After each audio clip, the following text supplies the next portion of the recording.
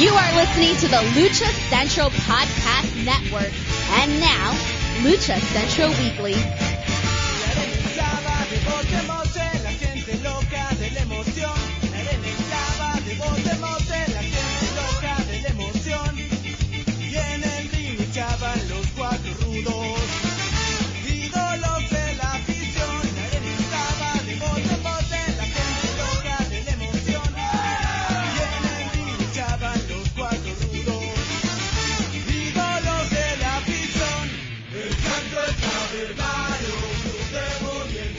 Hello and welcome to another edition of the Lucha Central Weekly Podcast. This is the podcast that lets you know all of the latest happening in the world of Lucha Libre. Each week our team discusses news and events from this past week as well as preview the week ahead, covering Mexico-based promotions and top independents along with luchador-related news from throughout the United States. The Lucha Central Weekly Podcast is part of the Lucha Central Podcast Network on luchacentral.com. This podcast and others from the network are also available on all major podcast streaming platforms, including Spotify, iTunes, Google Play, iHeartRadio, Podbase, Speaker, and more. My name is Miranda Morales, and I'm one of the co-hosts of the Lucha Central Weekly Podcast, and let's bring in the rest of this team. Introducing first, he is the dashing one, Mr. Dusty Murphy. Dusty, how are you? Oh, I'm doing fantastic. How are you doing, Miranda? I am doing well. It is fall season coming up. The weather is getting cooler. It's getting a little darker out here sooner. Yeah, so, me too. A change of the seasons. But you know what always stays kind of the same? Wrestling. Lucha Libre. And well, yes. And we can't discuss this week or any week without the third member of this trio. And that's who? Who? It's the one and only Brendan Barr. That's who. Hey, it may stay the same, but at the same time, it's always wild, different, and chaotic. So, like, yeah. Is that, you know, it's always evolving. Yeah, you can count on it to be unpredictable, no matter how. Even the WWE in its current state is still somewhat unpredictable. Look, as we talked about offline earlier this week, that we are going to start planning our end of year casts. And that includes our end-of-year awards. And that makes me think, you know, if we were talking to ourselves late last year, early this year, with what we know now, we would definitely not believe ourselves if we were to, you know, hear the stories and tell ourselves, guess what happened this year? We wouldn't have believed it.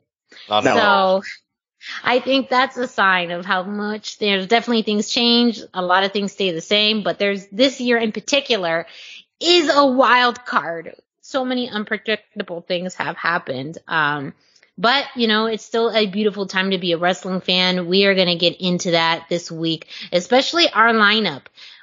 Our order has changed, as you know. We kind of change the order in which we talk about things based off of what's big news, almost also kind of rewarding promotions for their Lucha Libre content. And this week, I don't know if you'll be able to predict the lineup that we have, but all of it is great and relevant and informative. So we have a show for you. But before we get to that, we wanted to honor this week in particular. We had a very special day earlier. Actually, September 21st was a national holiday in Mexico. And that was Día Nacional de la Lucha Libre, or National Lucha Libre Day, which is, again, one of the beautiful things about Lucha Libre is how it is viewed in Mexico and is just beyond sports entertainment. It is a sport. It is part of the culture. It is ingrained within the communities and the states. And so it's just something that is so unique to Lucha Libre that we had to talk about it this week. Indeed. Yeah, it's incredible how they embrace it there. You'd never see a pro wrestling day be embraced so widely in America. Like, it's just a different thing. But culturally, Lucha Libre, it's like, this is our thing. We're proud of them. We're proud of this. And it makes it feel so important and gives it that kind of historical gravity. Mm-hmm. Yes.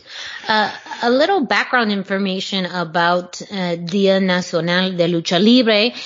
This was officially made a holiday back in 2016. So it's not an old holiday by any means, but it was made official back in 2016. And it was introduced by Jesus Calacias. Who was a representative of Jalisco, and at the time when this was presented, and apparently it was a pet project, that Brasa de Oro had been working on, and he was very instrumental in it. With the backing of CMLL. Yes. Yeah. Yes. And that's a very good point as far as with the backing of CMLL, because that date, September 21st, was chosen as a way to honor the very first CMLL show. That was held in 1933. So it was reintroduced in 2016. It was made legal as like a law. Now you have to celebrate it in 2019. So. I did not know that. Yeah. I mean, I might be exaggerating a little. On your case. Yeah. I might be exaggerating a little bit on how much influence the law has. But yeah, when I was researching it, I found that it was passed into law in 2019. Yeah, that I did not know. And hey, I'd love to celebrate. I'd have to celebrate Dia de Lucha Libre. You know, I mean, that sounds like a good day to me. That means you could tell your boss, I'm sorry, I can't. I'm watching Lucha on that day. And they can't stop you, right? Like that's how I read that. But it's a beautiful thing in the world of Lucha Libre, and especially in Mexico, that you have a day dedicated to Lucha Libre and the art and sport of pro wrestling there. And we talk a lot about this, but yeah, it's the art of the sport. They treat it like a sport, but they also recognize the entertainment value of it, and that's what kind of makes the Mexican version of professional wrestling so unique and so captivating to fans like us, is that there's just this very different energy. When my first show, I'm sat in the second row next to a grandma and the two kids that are there, and anybody who's seen the Angry Abuela at a Lucha Libre match being highlighted, that was the one I was sitting next to. So, you know, she was tearing into every single one of the Rudos, and the kids were giggling at her because they probably only got to see her behave, you know, like that at Lucha shows, and she was having a good time. The kids were having a good time. It was, you know, it's fantastic. But it's, to what you said, Miranda, you just when I went to my first, I'm not going to say the company. When I went to my first American show, the older people that were sitting next to me were already kind of jaded and cynical about the whole process, and were kind of more there to, I don't want to say to actively ruin the show for me, but that kind of is how it came off to me as a kid. Like they were, oh, don't worry about it, this'll happen, and you know, they were telling me watch this stuff, and it was, you know, very different, like how they wanted to pick at it. It was, I don't know how to describe it better at this point. Mm-hmm. But it's an awesome thing, and I think that's what makes just being a fan of Lucha Libre that much special. The fact that it is just viewed and recognized so differently in Mexico. Mm-hmm. One of the things about even just researching it is there's a great article by ESPN Mexico about the origins of this day and the history. And, you know, ESPN Mexico was, you know, in correlation with Lucha Libre way before WWE had a relationship with ESPN in the States.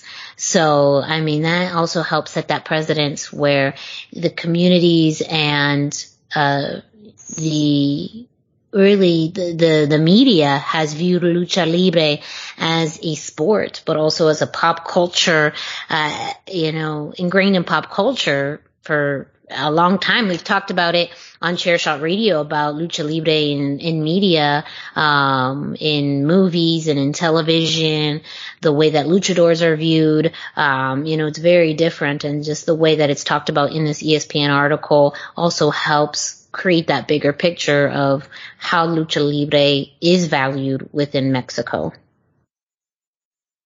It's always cool to read articles about wrestling, but yeah, like this one was super, super interesting because it highlighted those differences for me. Yeah. Well, go ahead and check out ESPN Mexico for that article on Día Nacional de la Lucha Libre. There's lots of other articles, a lot of them in Spanish. But if you also want to Google Lucha Libre Day or Day of Lucha Libre, you'll also find some U.S. articles with some information on that. But we got a whole show to go with you. So, in order to do that, we start off the way that we always do, and that's with the road back to shows with Brendan.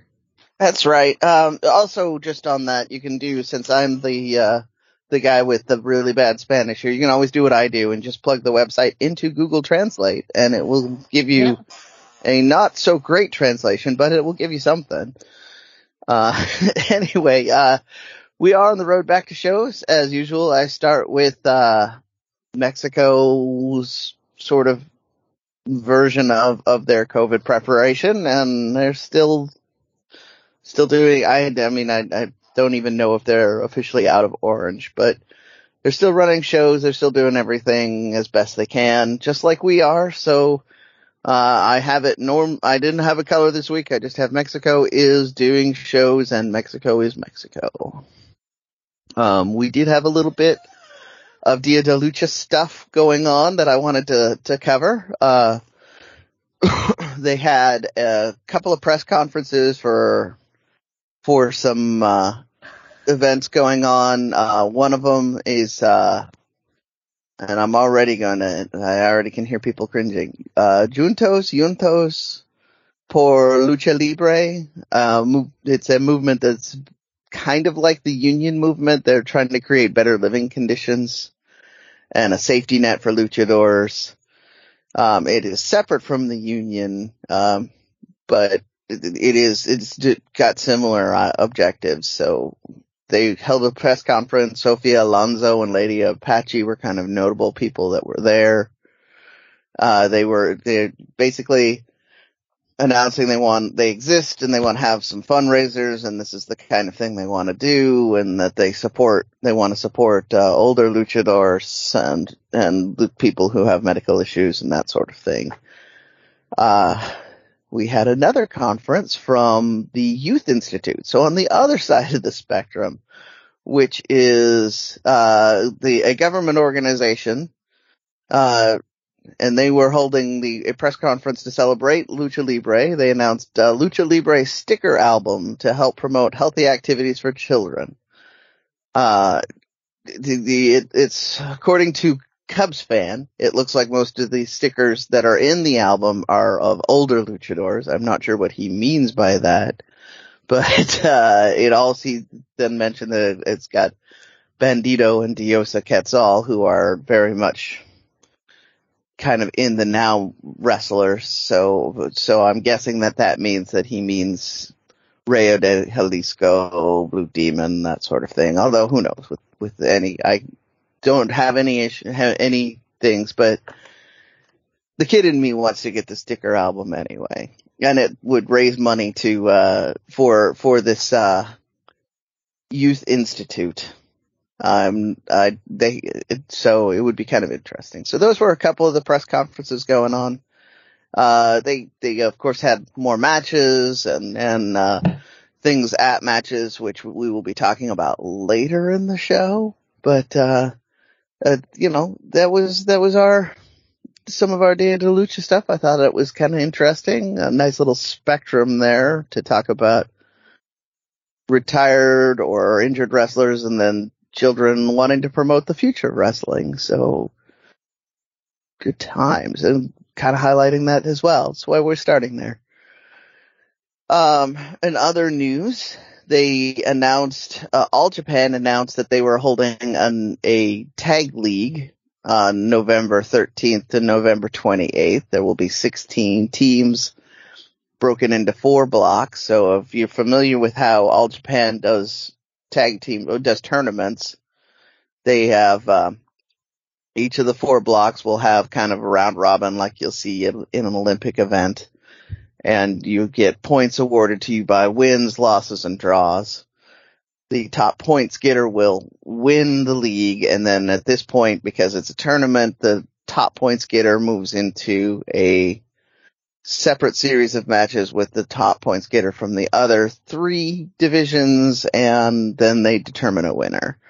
And the reason all of this is being brought up is because the tag team of Super Crazy and Tajiri was announced for this tournament. So now I gotta figure out how to watch all Japan matches. I haven't watched all Japan since the 90s. It's been a while for me too. Yeah. There's a lot of really great names if you're into the Japanese scene. You will recognize a lot of these names and be really excited. For the Lucha fans out there, Super Crazy and Tajiri are pretty much it. But if you're gonna only have one team, that's a heck of a team to have. And then, I've got another story about I'm gonna have to give you a little bit of history. We talked last week about the co-branded Big Lucha ROH show down in Mexico. We will be giving you results for that in the ROH segment because it's largely an ROH show as far as our listeners are concerned. However, they made news kind of internationally for a different reason. They had a wrestler on there. I swore I was going to remember his name and not worry about it, but anyway, they had a wrestler on there, Travis Banks, there we go, who was kind of blacklisted during the Me Too movement. And that made a lot of waves. And so Bandito had to go into social media and apologize for that. So what he is saying happened is that Travis Banks showed up and asked to work. And he didn't have any idea that was even the case. Miranda, I believe you said that the bookers probably took a little more responsibility for what actually happened there, because he's the promoter, not the head booker. And that was just my theory about it. Yeah. The way that his kind of apology made it sound. And also, I don't know, again, where Bandito was in this, if he was physically there or not, but I think in a lot of wrestling promotions, you have maybe the promoter, but then you have, people who work with the promoter or even under the promoter to then book the matches or help run different aspects of the show. So it could be very possible, and this is just my thought, is that there may have been other people there who kind of brought him in or let him work without, Bandito knowing. That's just a guess. That's not any fact or anything, but in kind of thinking about how this could have happened, that, it is very possible that he probably didn't know he was even on the show until after the fact.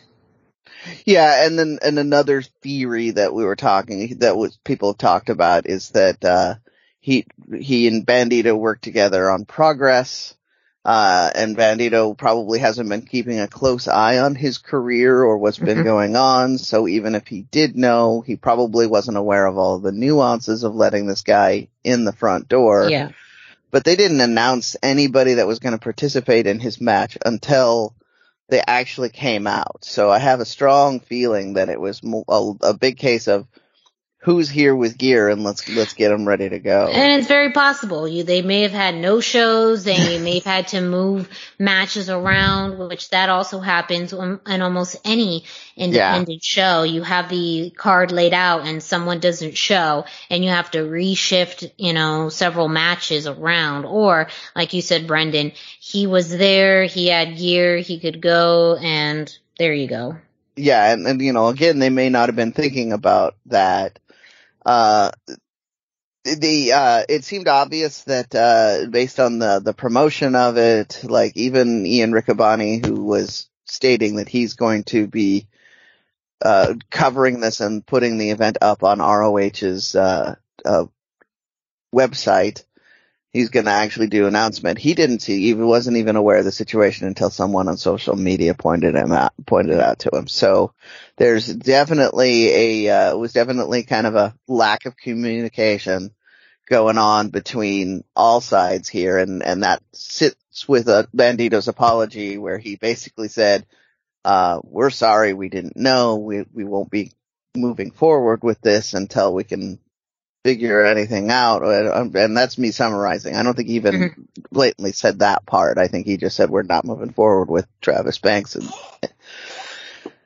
And that's, so that was the big story, the big controversy of coming out of that show. In some ways it got eyes on the product. Hopefully people are going to take a look at it and see the rest of the show was top to bottom really good. But that's my road back to shows. I was mostly focused on our day of Lucha this week, and I think we did pretty good on that. And Travis Banks had to sneak in the back door. Well, we do have a pretty big weekend ahead, and I know you'll get into this on the Indie Roundup, but Pro Wrestling Revolution is having their anniversary show this Saturday, actually. Yeah, we're definitely gonna be talking quite a bit about them in a second here. I am going to go tag in IWRG for the Indie Roundup for a little bit, cause, they've been having some big moves. So previously, they have a lot of shows. They have a lot of shows. On their Sunday show, they had Galeno Del Mal and Hijo del Dr. Wagner against Supernova and Tejano Jr., which, the Wagners won, after a foul, setting up kind of a bigger angle with Tejano and the rest of the Wagner family. So this could be an interesting feud. One of the reasons I want to bring it up here.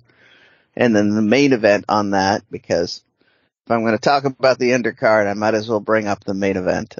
You had Hijo del Espectro Jr., Medico Brujo, Sick Boy against Big Boy, Big Chico Che, and Big Mike. And Espectro, Medico Brujo, and Sick Boy came out with a win on that.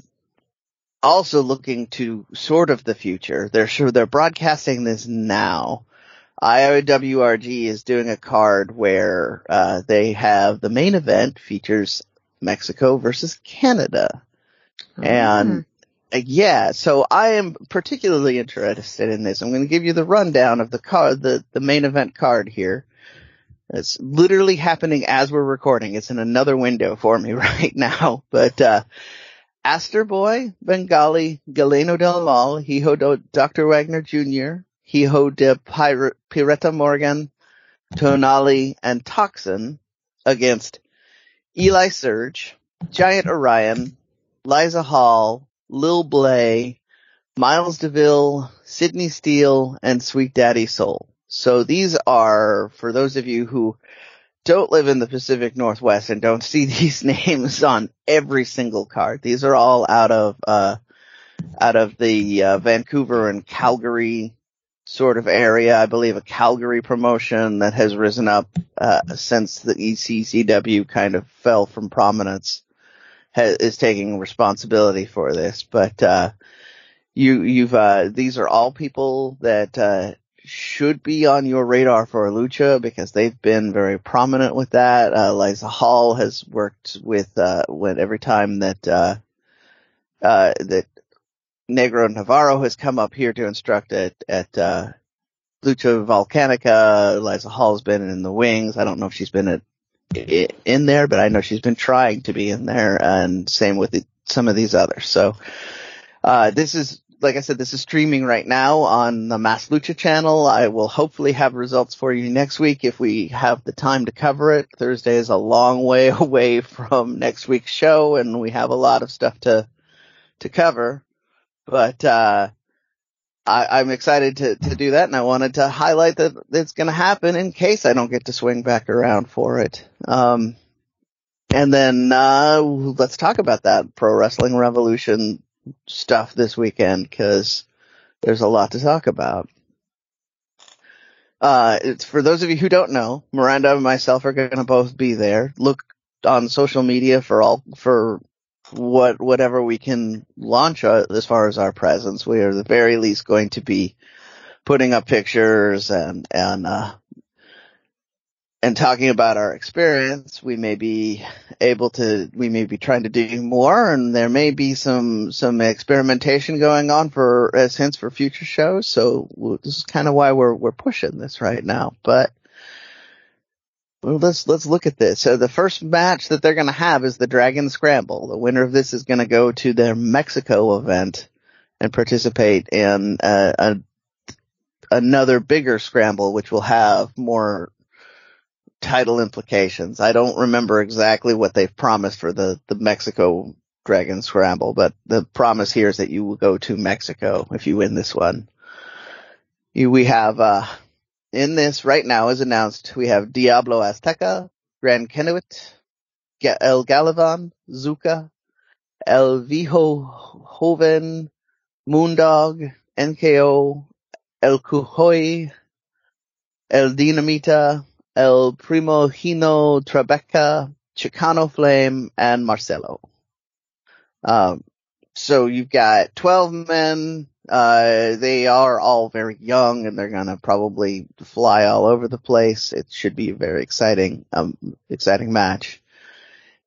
In the Lucha Central Weekly is clearly going to be in one corner and not the other match next. We have the Pro Wrestling Revolution Openweight title with Papo Esco against Ultimo Panda, and Viquera Fantasma, versus Viento. So it's a 4-way. Viquera Fantasma and Viento are Pro Wrestling Revolution regulars. Ultimo Panda is Ultimo Panda, and Papa Esco is part of our team. So, we're going to be biased on this one. I'm just going to say it now. And then we have the tag team titles will be on the line. We'll have La Migra versus Adrian Quest, Fidel Bravo. This is kind of a very West Coast oriented match. Miranda and I have talked about Adrian Quest and Fidel Bravo quite a bit on this show. Should be quite good. And this is, I think, the one that will wind up stealing the show for us here. This next one, the women's title will be on the line with Lady Apache versus La Baronessa. And we know from talking with Gabe that Lady Apache has spent a lot of time at Pro Wrestling Revolution. They were very happy to have her. This is probably her big return. This is definitely her big return because it's their big return. But first time she's been able to come up here for Pro Wrestling Revolution show. This is La Baronessa's first time in this area. She did do a show at Agua Caliente, right, Miranda? Yes, La Baronessa, she actually made her U.S. debut with Lucha Libre Mexicana at the Agua Caliente show just a few weeks ago. So this will be her, I believe, her second match here in the U.S. But it is the first time a lot of people will get to see these two in a ring together, and yes.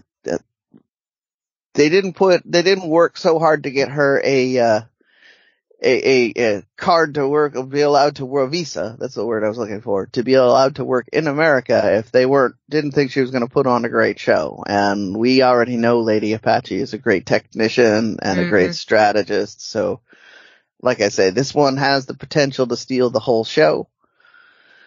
Then we have a contenders match for the heavyweight title, which is Kratos versus El Misterioso. That is the same Misterioso that's been all over the California scene, including the LA dojo of New Japan. So, this is kind of a nice high profile matchup. Kratos has been used on NWA, I think is his big high profile matchup we've talked about on this show.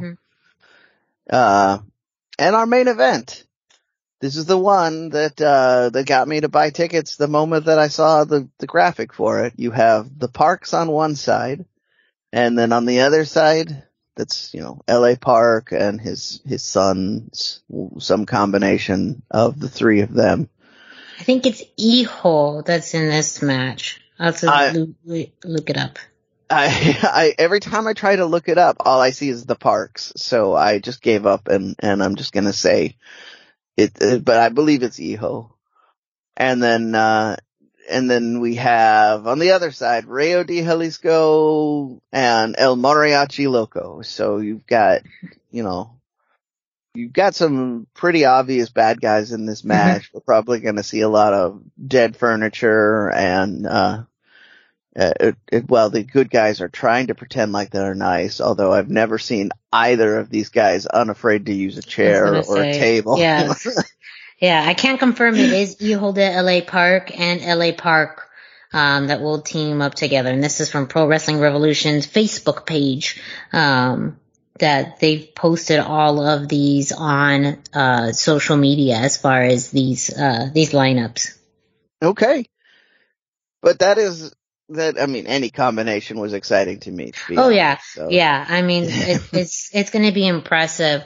Word is it's going to have a great attendance. I was just briefly talking with Gabe earlier this week, about the show, and, tickets, I believe, they're very close to capacity. This was just 3 days ago. So for those of you, who are listening, who may be in the area, by the time you hear this, they may be sold out, or they still may have tickets available. But it is, going to be just a fantastic show, for Pro Wrestling Revolution. And did either of you have any comments? I know I was kind of blazing through this. Any of these matches stand out to any of you? Dusty, I know you're going to do your best to at least pick up on the results. Yeah, I wish I could be there and join you guys. Like, that's the main thing for me is that I feel like I'm missing out here. But yeah, my work is crazy right now, and I just wouldn't be able to join you guys. But yeah, that was my main takeaway is that I have like show envy.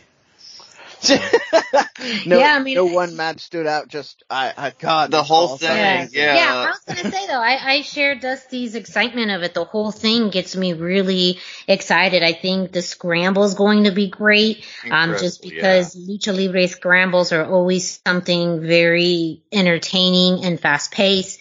It's gotta be really. That's one I'm looking forward to. Of course, Baronessa and Lady Apache, that one too. Just seeing Baronessa recently in her match, she had a great showing, and being able to face one of the legends, in Lady Apache, that is going to be really fantastic. But all of it, there's something in every match that gets me excited to be there. I'm very interested to see what the crowd is like.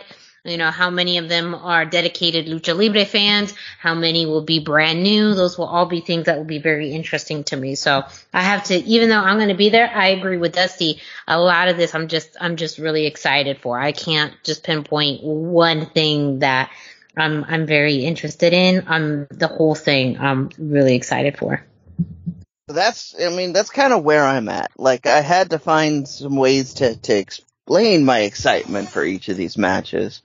But, they're all super interesting to me. I'm, very excited to see where we go, what's going to happen with this. I can promise you that the Pro Wrestling Revolution crowd is going to be hot. They've got a very dedicated fan base. Gabe mentioned that when we interviewed him, as well. So there will be some new people, I'm sure, because he's also mentioned that they're family friendly. They advertise in like community centers and other places in the areas, and they get new people. But they're always Lucha Libre fans from the sound of it, so it doesn't take long to get into the swing of things if you know a little bit of the magic of Lucha Libre. Like, you just, find the guy you don't like and yell mean things to him, and you're good to go. It's literally how I describe it to my friends at this point.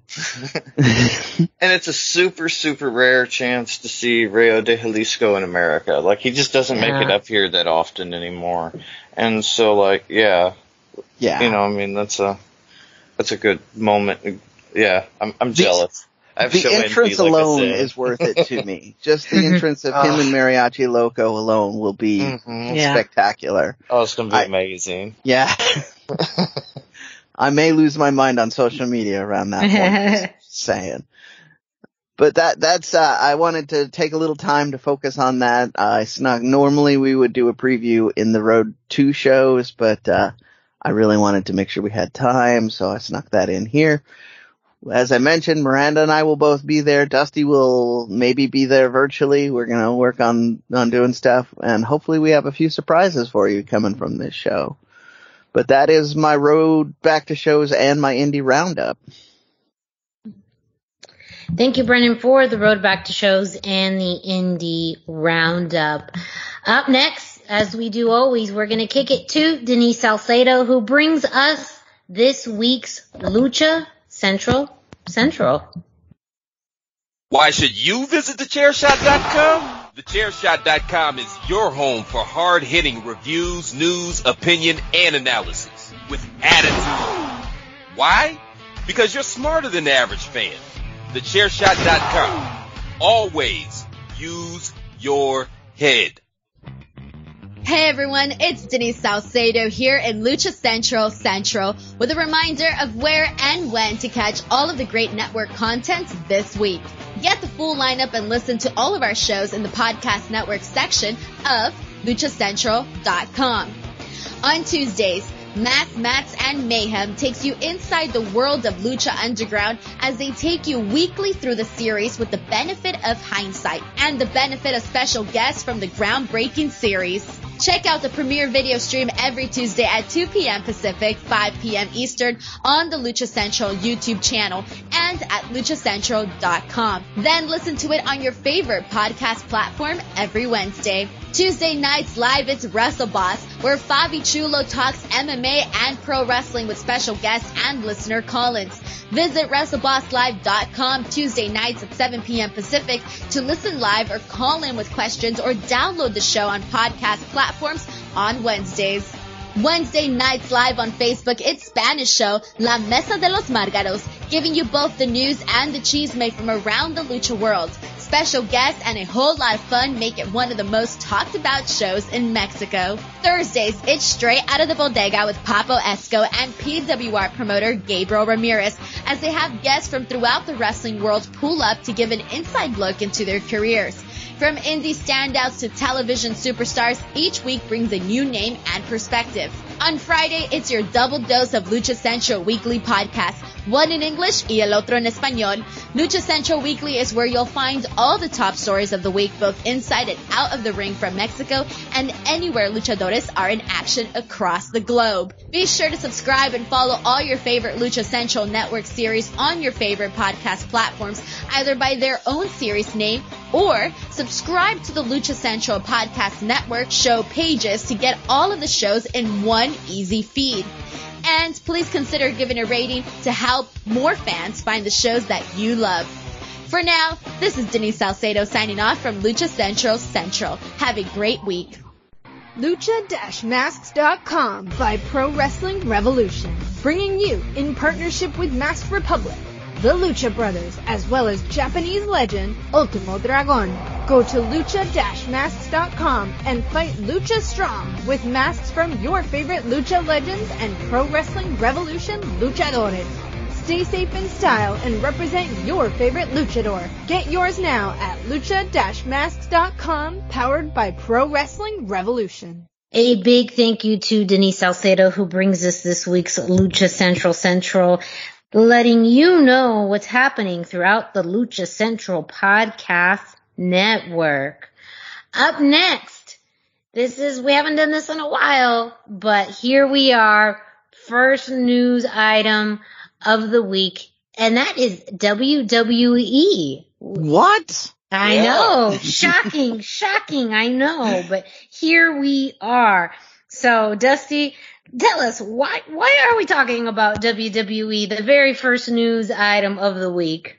Yeah, well, there's a lot going on. I mean, we've got many things. I'll start with some of the least good, and we'll build up as we go. But on SmackDown, we had Sami Zayn defeating Dominic Mysterio again.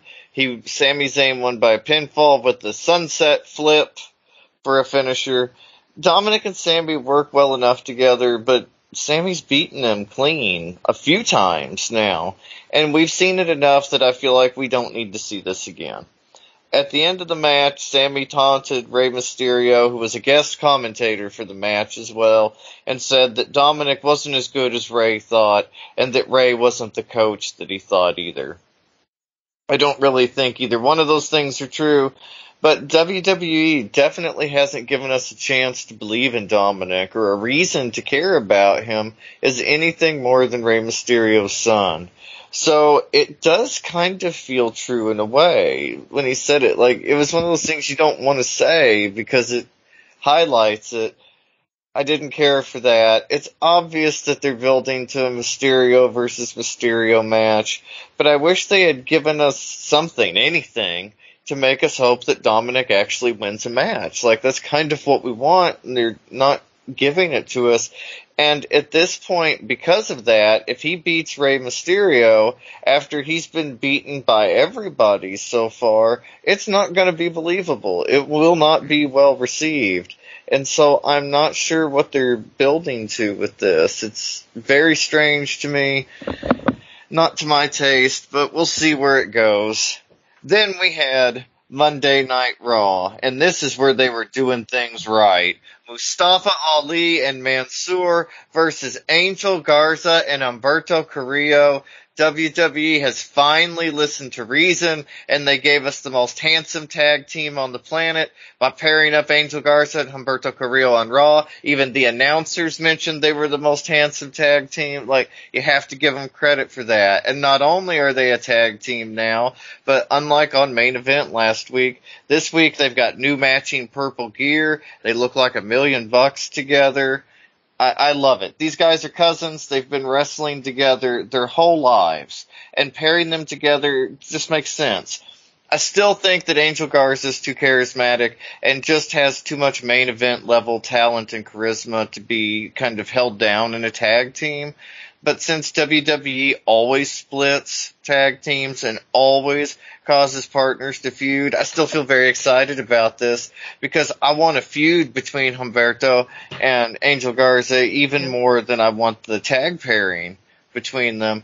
So, super exciting there. We also got to see a quick promo from Humberto this week before the match, and it really highlighted that he has an excellent command of the English language. We haven't seen a whole lot of that. We know that Angel could talk. Like, he's really good. But this was the first time we got the chance to see that from Humberto, and I thought he was excellent as well.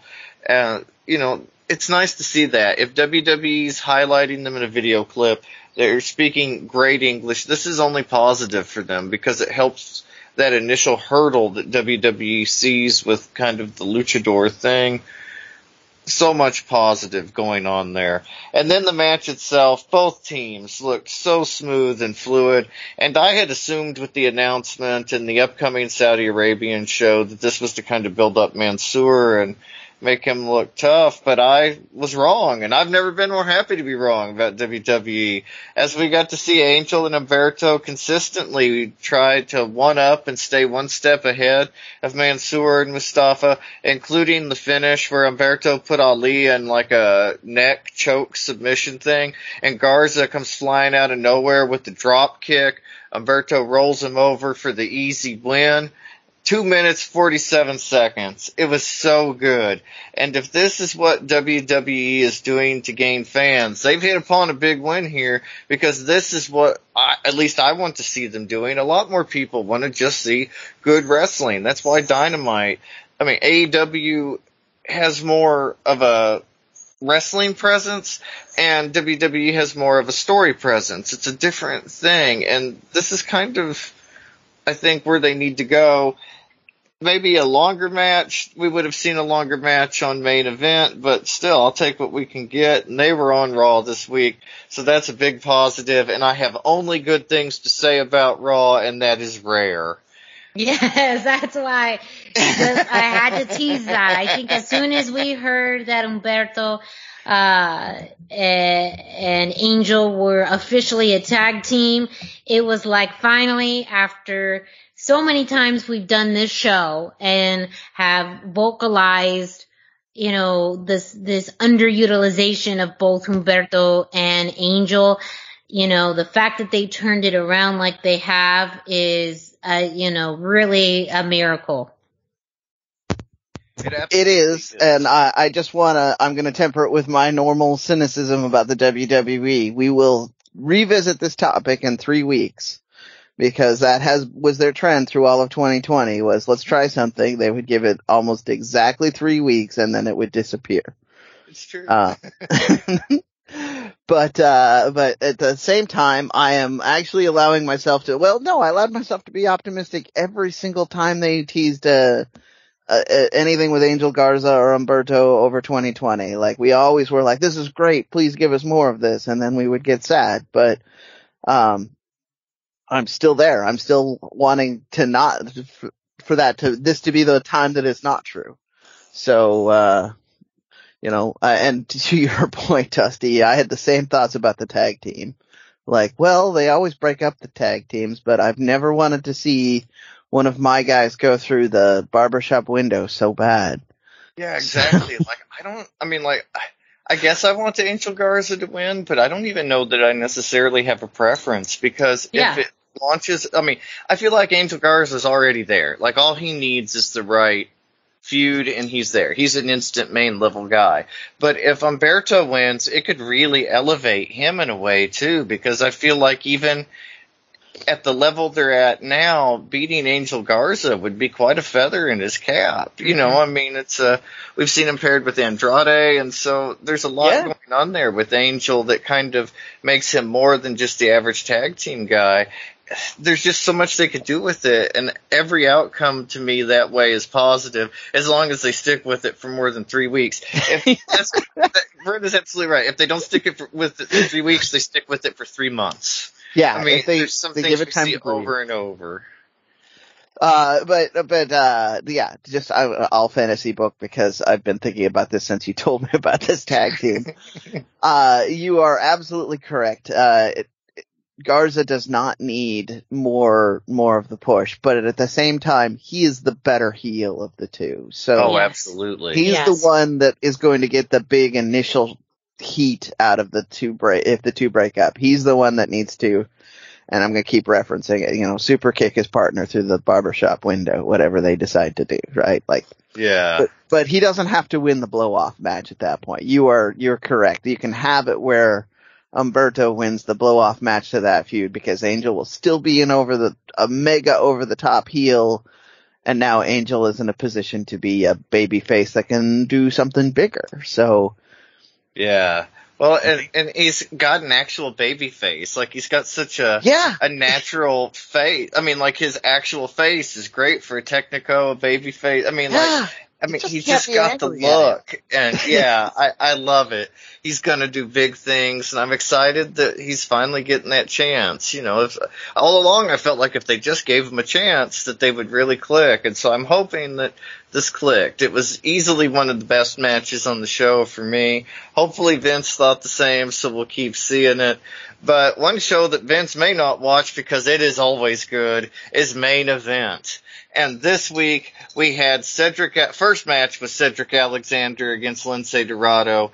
It was easily the best of the two matches on the show. And it was also the very first matchup between Cedric and Lince, which, makes it a really cool match for us fans too. Just a more rare and interesting match.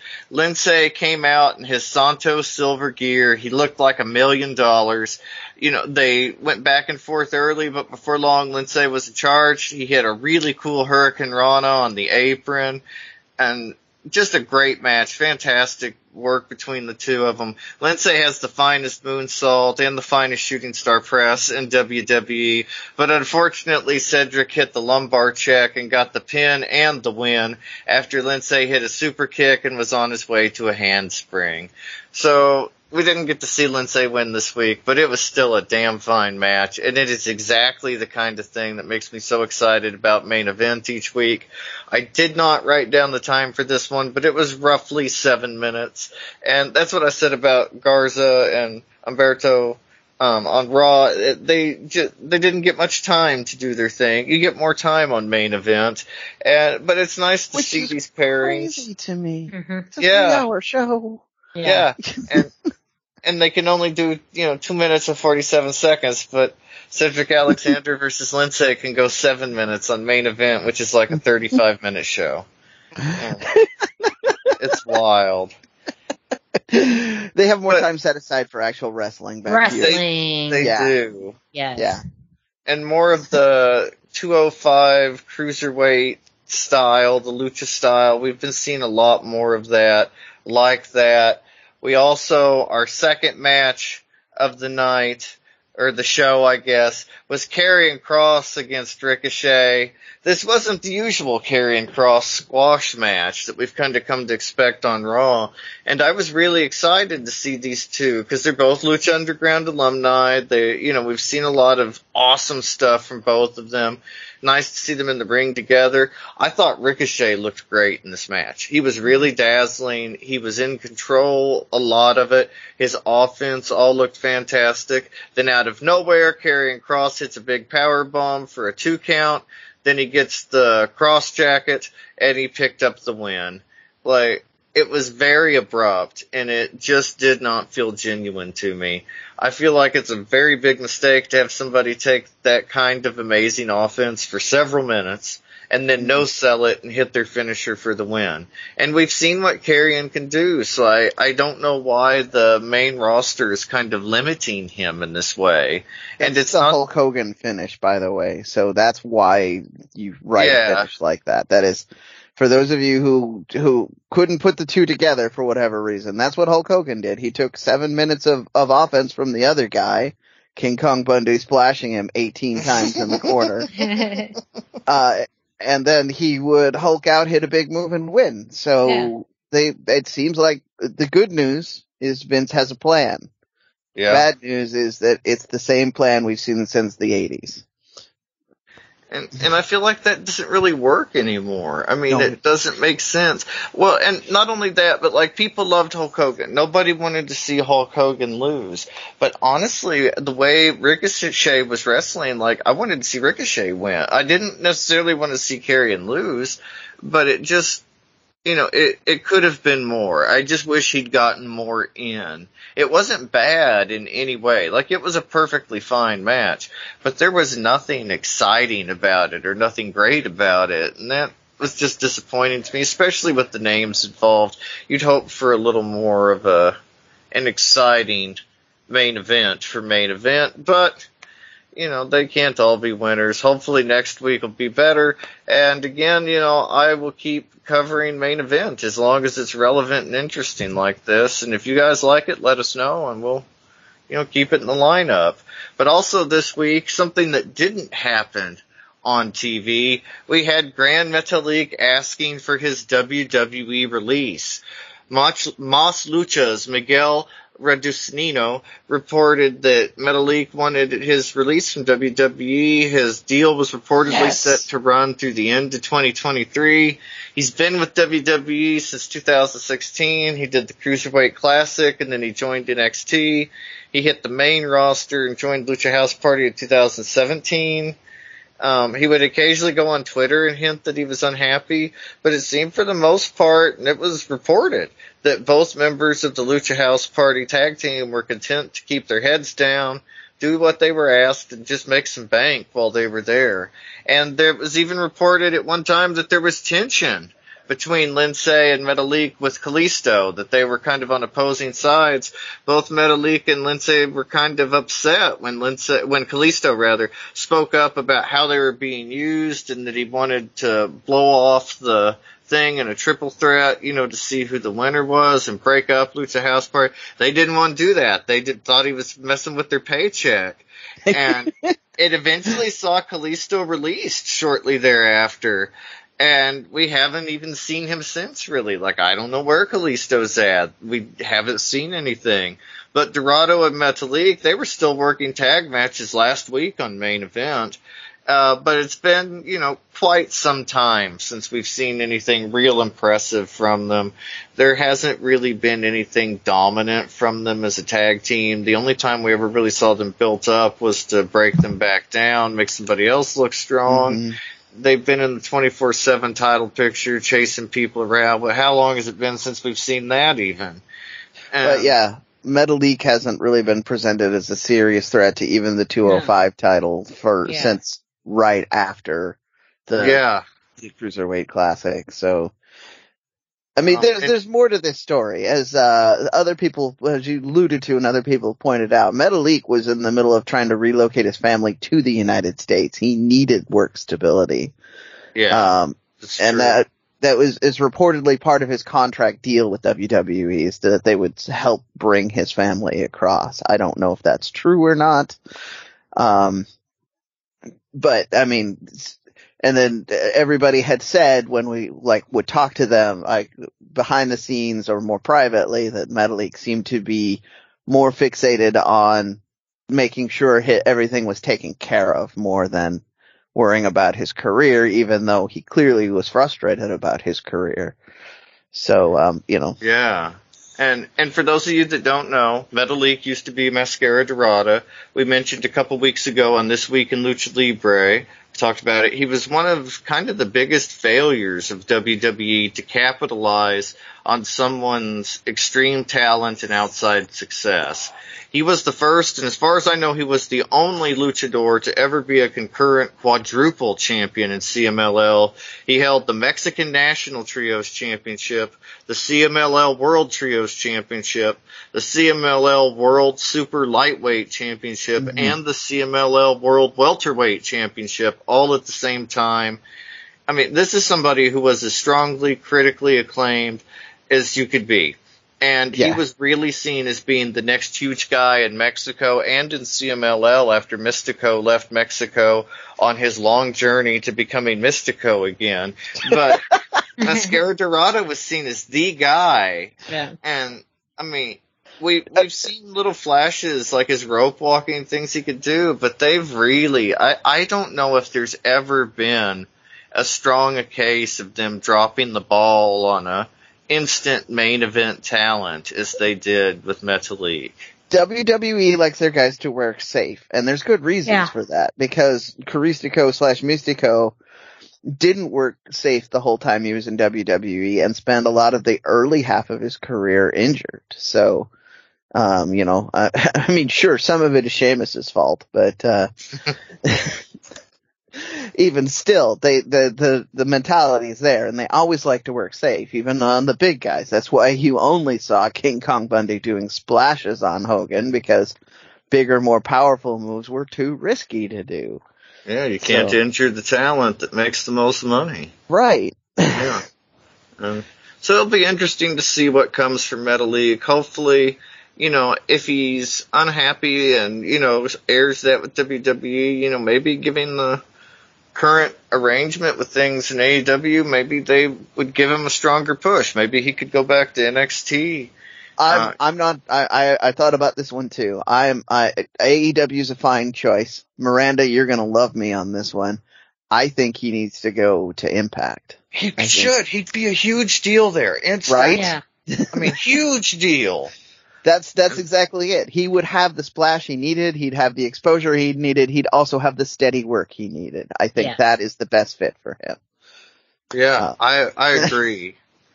I mean, that is an excellent choice. Hopefully we'll see him there. And they have a great history with luchadors in the main event, too, especially compared to WWE, where really we've only seen Eddie and Rey Mysterio in the main event. And so, yeah, I look forward to that. We'll keep you posted on all the news with MetaLeague and WWE next week. And in the meantime, you can go to luchacentral.com. There's all kinds of reviews, rundowns, previews, everything else, videos, you name it. And that's at luchacentral.com. So up next, we'll be talking about AEW, of course, a full week with Rampage, Dark Elevation, and more. Yeah, almost everything except Dynamite had some Lucha content on offering this week. On the September the 17th episode of Rampage, we had the Lucha Bros defeating Butcher and Blade in a tag team title match. At first, the matchup seemed a little strange, but oddly enough, Butcher and Blade up to this point were undefeated in AEW. They had picked up most of their wins on Dark before Butcher's injury delayed their tag matches for a while, but once they got back together, they, actually had the rankings to do it. It made sense. Very cool. Butcher and Blade got their tag title match that they were kind of deserved all along, and we got to see it against Lucha Bros. And I loved that because I could watch these two teams go up against each other all day long.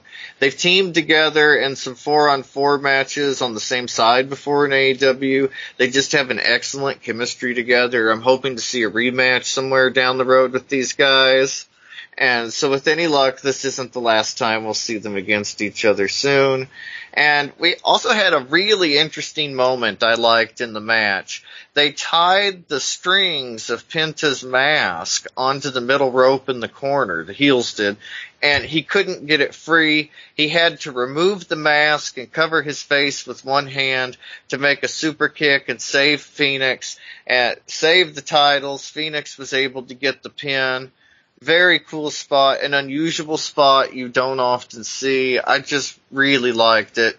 After the match, Hardy Family Office ran in to beat down the Lucha Bros, and Proud and Powerful Counter ran in with full Dead President's makeup on to make the save. Very exciting. I was hinting at it. It builds to a big 4-against-4 tag match at Grand Slam Rampage. Very excited for that. The next match was Miro defeating Fuego and a Car versus Title Apuestas match.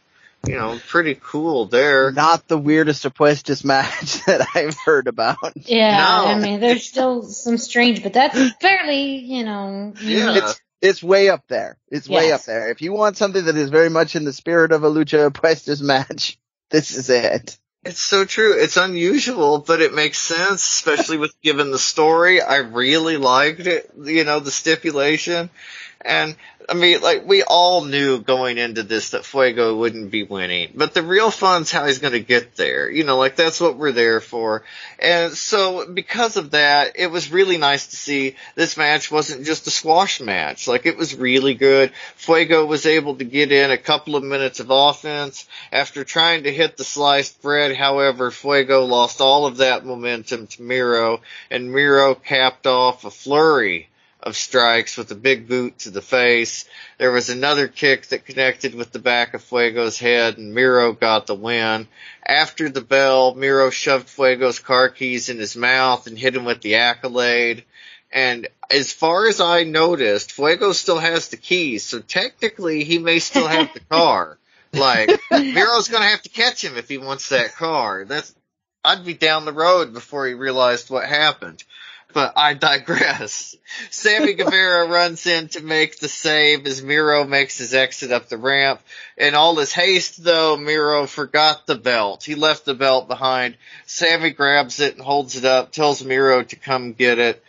Miro eventually made his way down to the ring to get it, and he stared Sammy down. And that's how we ended Rampage, seemingly building to a Miro versus Sammy feud. Then we had Monday, it was Dark Elevation. Thunder Rosa squashed Kaya McKenna. And Thunder Rosa looked great and really displayed her strengths in this match. Again, it was a squash match, but McKenna did not seem ready for this level of competition. I thought her work looked a little sloppy. The way she took Rosa's arm drags just looked weak, and it did not look good. And just her work and her look in general were unimpressive to me in the ring. And it seems like a waste to have Rosa squashing people like this instead of putting on the bangers that we know that she's capable of. I kind of hope this is padding her record up to help prop her up for a big match on Dynamite or Rampage soon. We've seen just this week with Butcher and Blade, we're building up that, win streak is a big deal. And so hopefully that's kind of where this is going. She got the win with the Thunder Driver. Again, obvious she would win. Took about 2 minutes and 39 seconds. It was fun if you like Thunder Rosa. Otherwise, it was just a squash match. So, check it out if you want to. Tuesday, it's dark. From inside the All Elite Zone, we had the Chaos Project versus Proud and Powerful. And Proud and Powerful are just one of the best tag teams in the world. They just are. Like, Truth. So good. Just I'll hype you up on that. Truth. Period. Yeah. Done. Yeah. Like, it's a guaranteed fact. And in this match, we see more of that. Like, we saw that trademark offensive power. We saw the teamwork from these guys that we have just come to expect.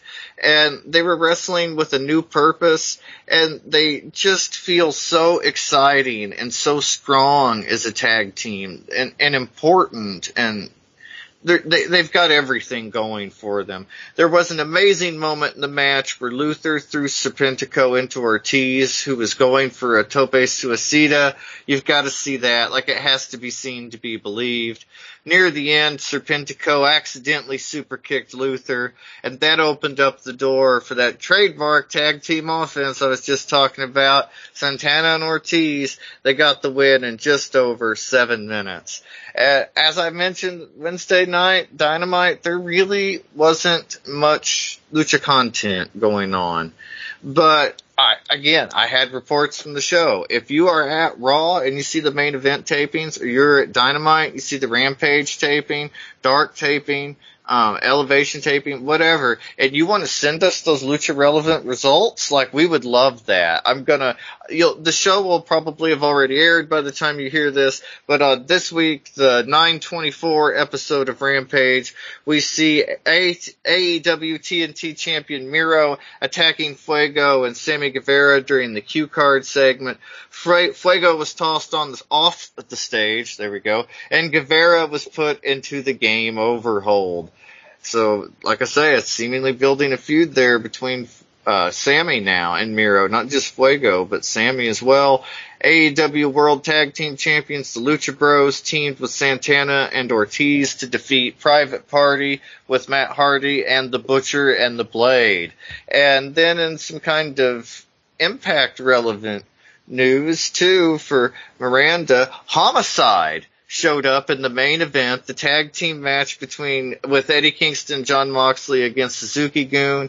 Eddie Kingston really put over Homicide on the microphone, said that he was his mentor, that he really wouldn't be anything without Homicide. So that was a cool spot. LAX, we've seen a lot of these Conan ties to AEW and to Dynamite, now to Rampage. Very excited there to see his inclusion. And then also this week, what we really have to discuss are the Andrade rumors. So, we had Chavo Guerrero managing Andrade. Andrade turned on Chavo, threw him to the wolves, and he's gone. There had been rumored that Chavo had always been planned to go. That had been planned for a while.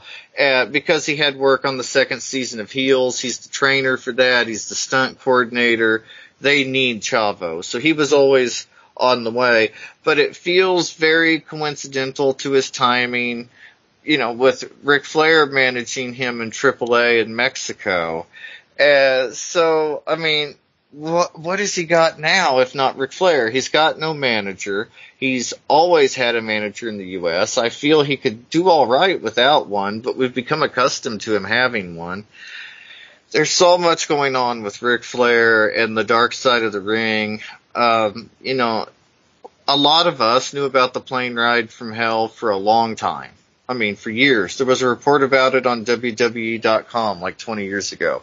But there was an episode of Dark Side of the Ring last week that covered it. It was the first time a lot of casual fans, non-wrestling fans, had heard about it.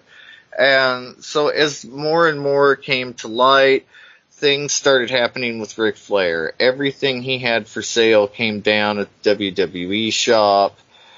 He was taken out of the WWE intro and replaced with Ultimate Warrior, which, make of that what you will. Yeah. History has a weird way of happening. Let's just say that. But anyway. Yeah.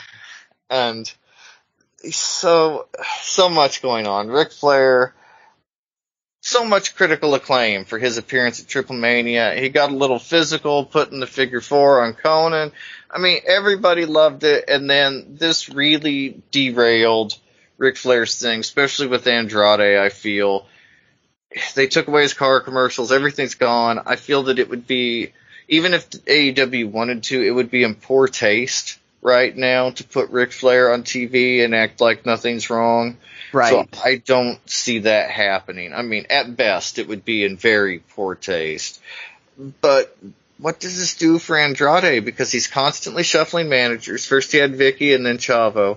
He's only had 2 matches in AEW so far. Mm-hmm. And this, I think, may be the biggest instance of AEW dropping the ball with a ready-built star. Like everybody Go ahead. Second biggest instance, in my opinion. Sorry. They should have allowed him to win the AAA title. Like that should have been, I feel that dropped the ball with him there because now they're stuck. Because they can't, whatever it was they had planned, they can't do now thanks to all of this. We know whether it was Ric Flair was going to be his manager or he was going to be a big surprise at a pay-per-view match, it was going to be something. And now they don't have that. And so their wheels are spinning. Sorry, I just had to jump in there with that, but. But it's all related to Andrade. So I thought you were going to talk about maybe another star that they had kind of dropped the ball with. But it goes back to, I think at the end of the day, that syndrome that they have with, oh, look at the nice shiny toy, right? Where they have the big person at the moment, they bring them in and make them a big deal for a few weeks or even a few months, and then they move on to the next. Yeah. And so, yeah, I absolutely agree with you. He's in the Christian Cage spot now. Yes. Yes, that's exactly, and that's kind of the maybe that's still up for discussion because there's, room for improvement. But as much as now there's those big things about, how they brought in Sting and CM Punk and Adam Cole and, Bryan Danielson and all that. There's also some people that they brought in that they kind of dropped the ball with. And you have now, the Brian Cages and Andrades in that category. Yeah.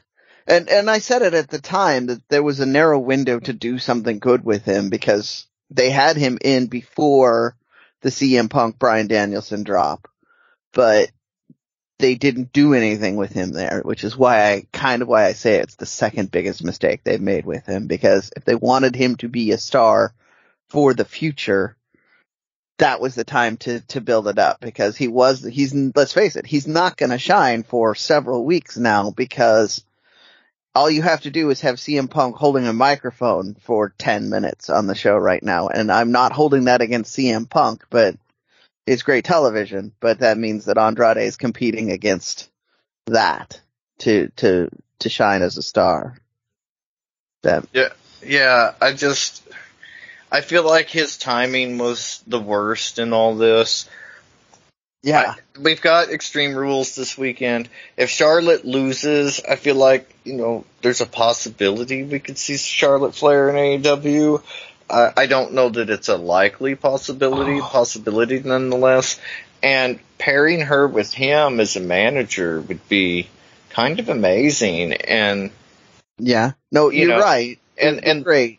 And she could wrestle occasionally. They've got a lot of the kind of Kip Sabian, Penelope Ford. We have Chris Statlander with Best Friends now. So pairing male and females is kind of a thing in AEW in a way. And I would really like to see more of that. I wish they could kind of get a lucha stable together. I thought that's where it was going with Death Triangle. It still may be. Pac and Alex Abrahantes, they do a great job on the microphone. Penta Says is one of the coolest things ever. And so I think that Andrade may have more to gain from those guys than they do from Andrade right now, but stable with them. And, maybe lean into Ric Flair, do the Four Horsemen thing. You got a couple of singles guys. You got an amazing tag team. I think there's a lot they the Lucha Horsemen. Yeah. There's your, yeah. I'd be all in on that. Yeah, me too. As far as Charlotte goes, I would love to see her jump ship because she will do better other places, but Vince McMahon has made it pretty clear there is no women's division without Charlotte Flair. Yeah, so I just don't see it happening at this point just because she is so pivotal within the women's division and the company in general. Yeah, exactly. She's one of the few people where it feels like they're bigger than WWE. WWE could replace almost anybody and move on, but Charlotte is almost essential to what they do.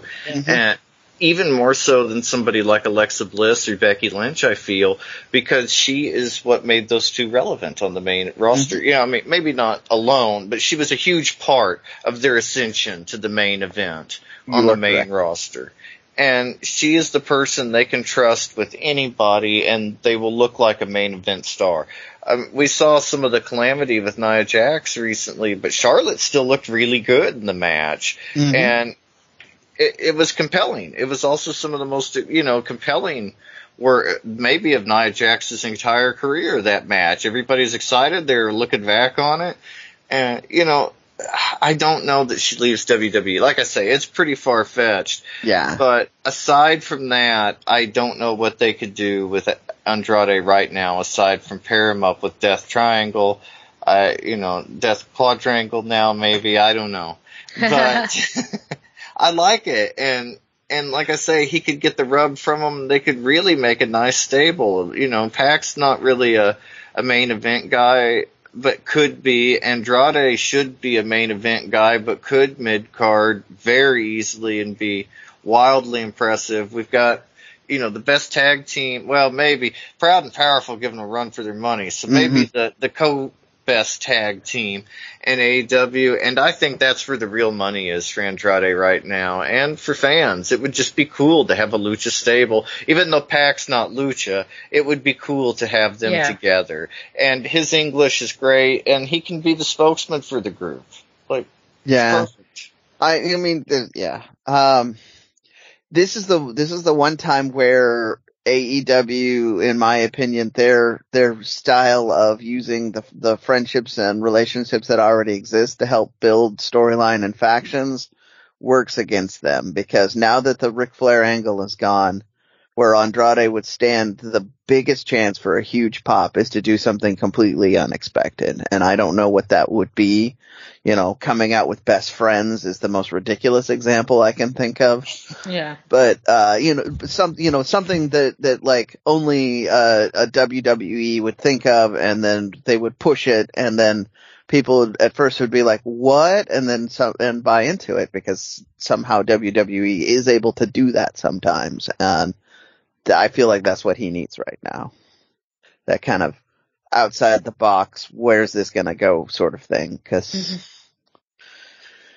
to the casual fan, he still just looks like WWE cast-offs. So he needs assistance from somewhere. Yeah. Well, for Andrade news, AEW news, all the AEW shows, check out luchacentral.com. We'll have reviews, news, videos and everything else you can imagine. And it's all at luchacentral.com. And now we're going to kick it to Miranda. She's got some exciting stuff going on with Impact Wrestling. Yes, I told you you wouldn't be able to predict the order of this week's show. Maybe Even we would have can't, been, because yes, one version of my would've- notes. You may have been able to predict the first two, but Impact Wrestling on this level, no, I don't think a lot of people predicted it. But, as we say, we like to reward promotions with great Lucha Libre content on a weekly basis.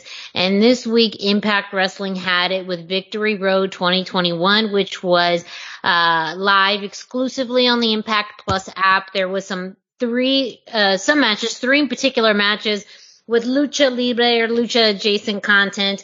The first one was a triple threat match, Steve Maclin versus Petey Williams versus TJP. And in this match, you had some typical things from TJP. At the beginning, of course, he had a dive outside of the ring onto Steve Maclin. And then Maclin ended up going for, I believe, a crossbody, it's turned into a vertical suplex, but also was fighting TJP on the ramp.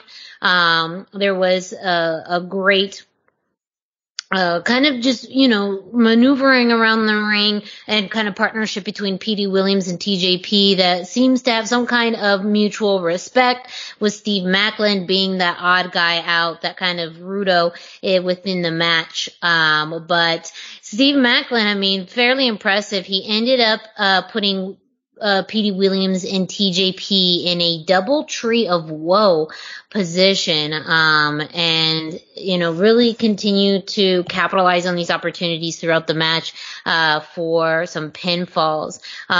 Towards the middle end of the match, you had all three men in the ring just laying into each other.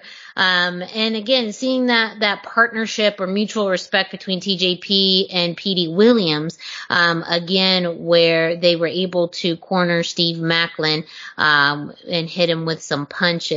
But ultimately, towards the end of the match, you had TJP hitting the detonation kick on Steve Maclin, and then Petey Williams, though, ended up putting the Canadian Destroyer on TJP, and then Steve Maclin was able to capitalize on that and ended up putting his finishing maneuver on TJP for the win. So I don't know if we'll see maybe a TJP Petey Williams rivalry. I would be for that. Again, they've had this mutual respect, but once Petey Williams put TJP in the Canadian Destroyer, it seemed like all rules were out the door. Up next, and this is, I think, the most exciting part of the Victory Road as far as anyone who's a Lucha Libre fan, we had a 5-way scramble between Trey Miguel, Jake Something, John Schuyler, Black Taurus, and Laredo Kid. And so being able to put Black Taurus and Laredo Kid in the same match, if you have not seen the clips online, there is an amazing clip of Black Taurus and Laredo Kid having an amazing exchange in the ring, and that is just what you really need to see. But again, going back to the beginning of the match, they were able to team up. They started off by teaming up to send Jake Something outside of the ring, and essentially everyone outside of the ring, and that's how they got that opportunity to work together right in the middle of the ring. And eventually everyone came back in. Laredo Kid also had a really great sequence with Jake Something, where Laredo Kid was able to get out of a powerbomb attempt, and ended up, hitting a Hurricane Rana on Jake Something to get him outside of the ring, I believe. Again, too, Laredo Kid really with the speed and the showmanship in this match. He had a beautiful missile drop kick on Jake Something as well.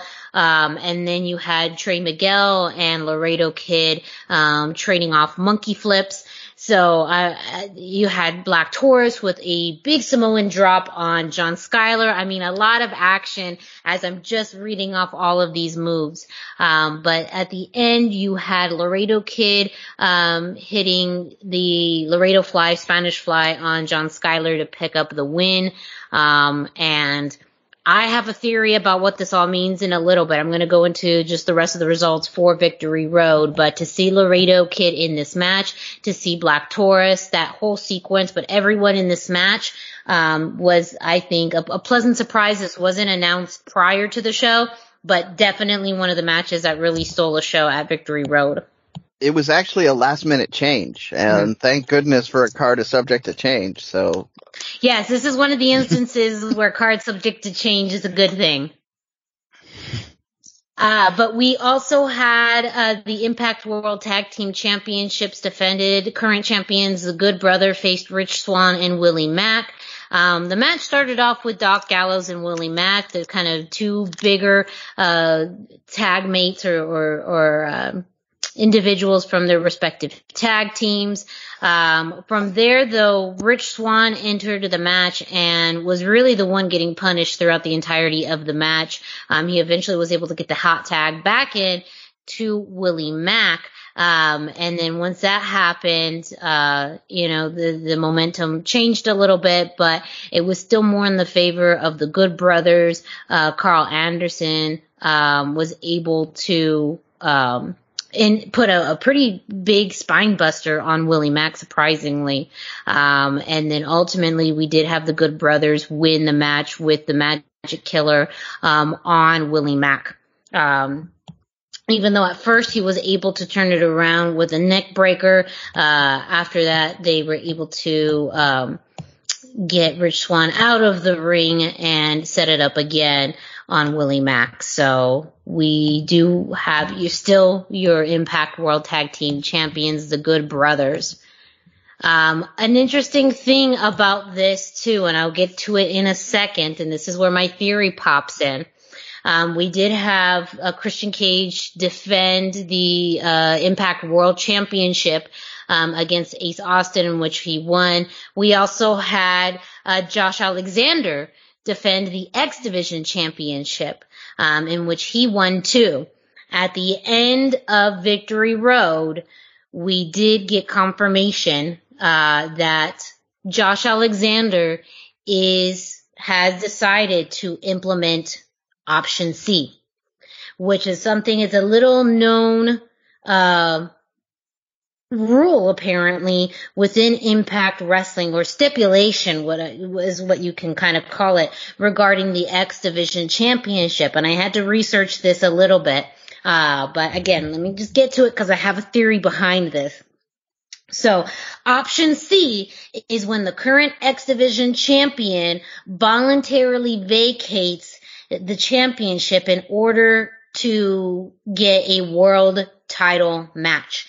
Now, this originated with Austin Aries in 2012, and it has kind of carried on throughout the years. The last time that Option C was implemented before this was in 2018 when Brian Cage defeated Sami Callihan to retain the X Division Championship, and after that match, he implemented or asked to use Option C to face then champion Johnny Impact, aka Johnny Mundo, aka John Morrison. So with that, officially this week on Impact on Access TV, Josh Alexander relinquished the X Division Championship in order to face Christian Cage at Bound for Glory. So what this means is that we have a vacant X Division Championship. Going back to that 5-way scramble and kind of the history that we've seen in the X Division now for almost the past 2 years, a series of multi-man matches or contenders. I have a feeling that they're setting up a lot of people within that scramble, if not within Impact, to be contenders for the X Division title. And I feel like with the wins Laredo Kid has had recently, his name is on the top of that list. Is this a strange conspiracy theory, guys, or do you think I'm onto something? No, you're totally onto something. That fits right into like TNA's kind of motif. the fact that option C is being brought back up kind of really says that they're going back to classic TNA kind of booking, which was a lot of multi-man matches in the X division. So, if they're looking at their history, that's a good place to look. It's what made the X division feel exciting and kind of frantic at times too. Anybody could win. I mean, you'd see some of the strangest guys. I think we saw Willie Mack. I'm pretty sure I remember Kevin Nash in an X Division multi-man match. And so you get some really fun, unusual stuff going on too when you do that, which I enjoy. Mm-hmm. Yeah, I just feel like, why would they be setting this up? But especially the Laredo Kid, who not only won that scramble, but this week on Before the Impact, they had the rubber match between him and John Skyler. Previously, last week on Impact on Access TV, we did have the rematch John Skyler versus Laredo Kid. In that match, John Skyler won, but that was primarily of doing some rudo tactics and trying to remove the mask off Laredo Kid. This week, Laredo Kid, you got a roll-up pin, and now, as commentary had played up, they're 2-1. I don't know if this is going to continue on with another series, but pretty much they've advertised this and talked about this as, the third match in their series. So the fact that Laredo Kid not only got the win in the scramble, but also seems to kind of cement that victory with his feud with John Skyler, I think puts him in a very good situation to be part of, a contendership for the X Division Championship, which would be awesome. Yes. I'm just going to throw this out into the universe because it's happened when I've done it before. You have that big multi-man match, and then you have whatever name he's using, Grand Metalik, show up at the end of it and challenge the winner. Yeah. Just take my money. Yeah. And again, I mean, we may have this for Bound for Glory coming up in a few weeks. Because again, the championship was vacated this week on Impact on Access TV. So it is officially up for grabs. I also do think this puts the championship in a good place to have Josh Alexander beat Christian Cage for it. It makes sense, when you use option C. And ultimately, I don't think we all expected to have Christian Cage in it for this long. And I think it would be awesome for Josh Alexander to win the world championship in this way. So, again, Josh Alexander versus Christian Cage isn't necessarily lucha content, but the implications of this absolutely could play out for the X Division. Well, it puts the X Division back in super prominence, which means they're going to try and grab people that are going to be eye-catching. So, yeah. And again, the booking of Laredo Kid on Impact over just the past 3 to 4 weeks has been really outstanding. So I mean, it puts things in a very positive spin for me, and the high hopes that I have personally about Laredo Kid's work in Impact Wrestling. Just a quick note about a few other matches this week on Impact on Access TV. Again, we are recording this while it's happening, so we don't have any match results right now, but just know that Rohit Raju faced Chelsea Green. And this feud, I just love it. Chelsea versus Rohit is fantastic, and again, a great utilization of what makes Impact unique with intergender wrestling. We also had Rich Swann and Willie Mack versus Brian Myers and VSK. So I don't know where the tag title contendership comes into play, but we are continuing to see Rich Swann and Willie Mack team up. Also made official this week, and just recently as we are recording this, Mickie James will challenge Deonna Purrazzo for the Knockouts Championship at Bound for Glory. It's just been posted up originally. Deonna refused, but Scott D'Amore kind of, I think, put his foot down and said, yes, this is going to happen. So, big things coming up on the road to, Bound for Glory.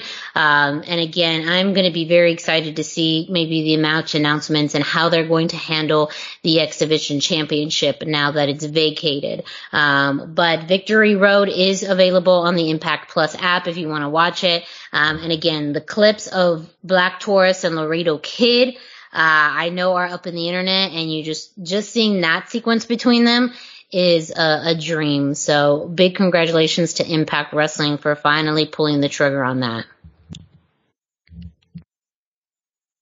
Well, that is it for this week in Impact Wrestling. You know you're going to want to stay tuned to the Lucha Central Weekly podcast for more information on Impact on Access TV, the road to Bound for Glory, and much, much more. Stay tuned. I didn't even know about the homicide on AEW until Dusty mentioned it. I was going to say, I can't believe Homicide was the one to break through that forbidden door. I did not expect Homicide to be the one to do it, but it makes perfect sense.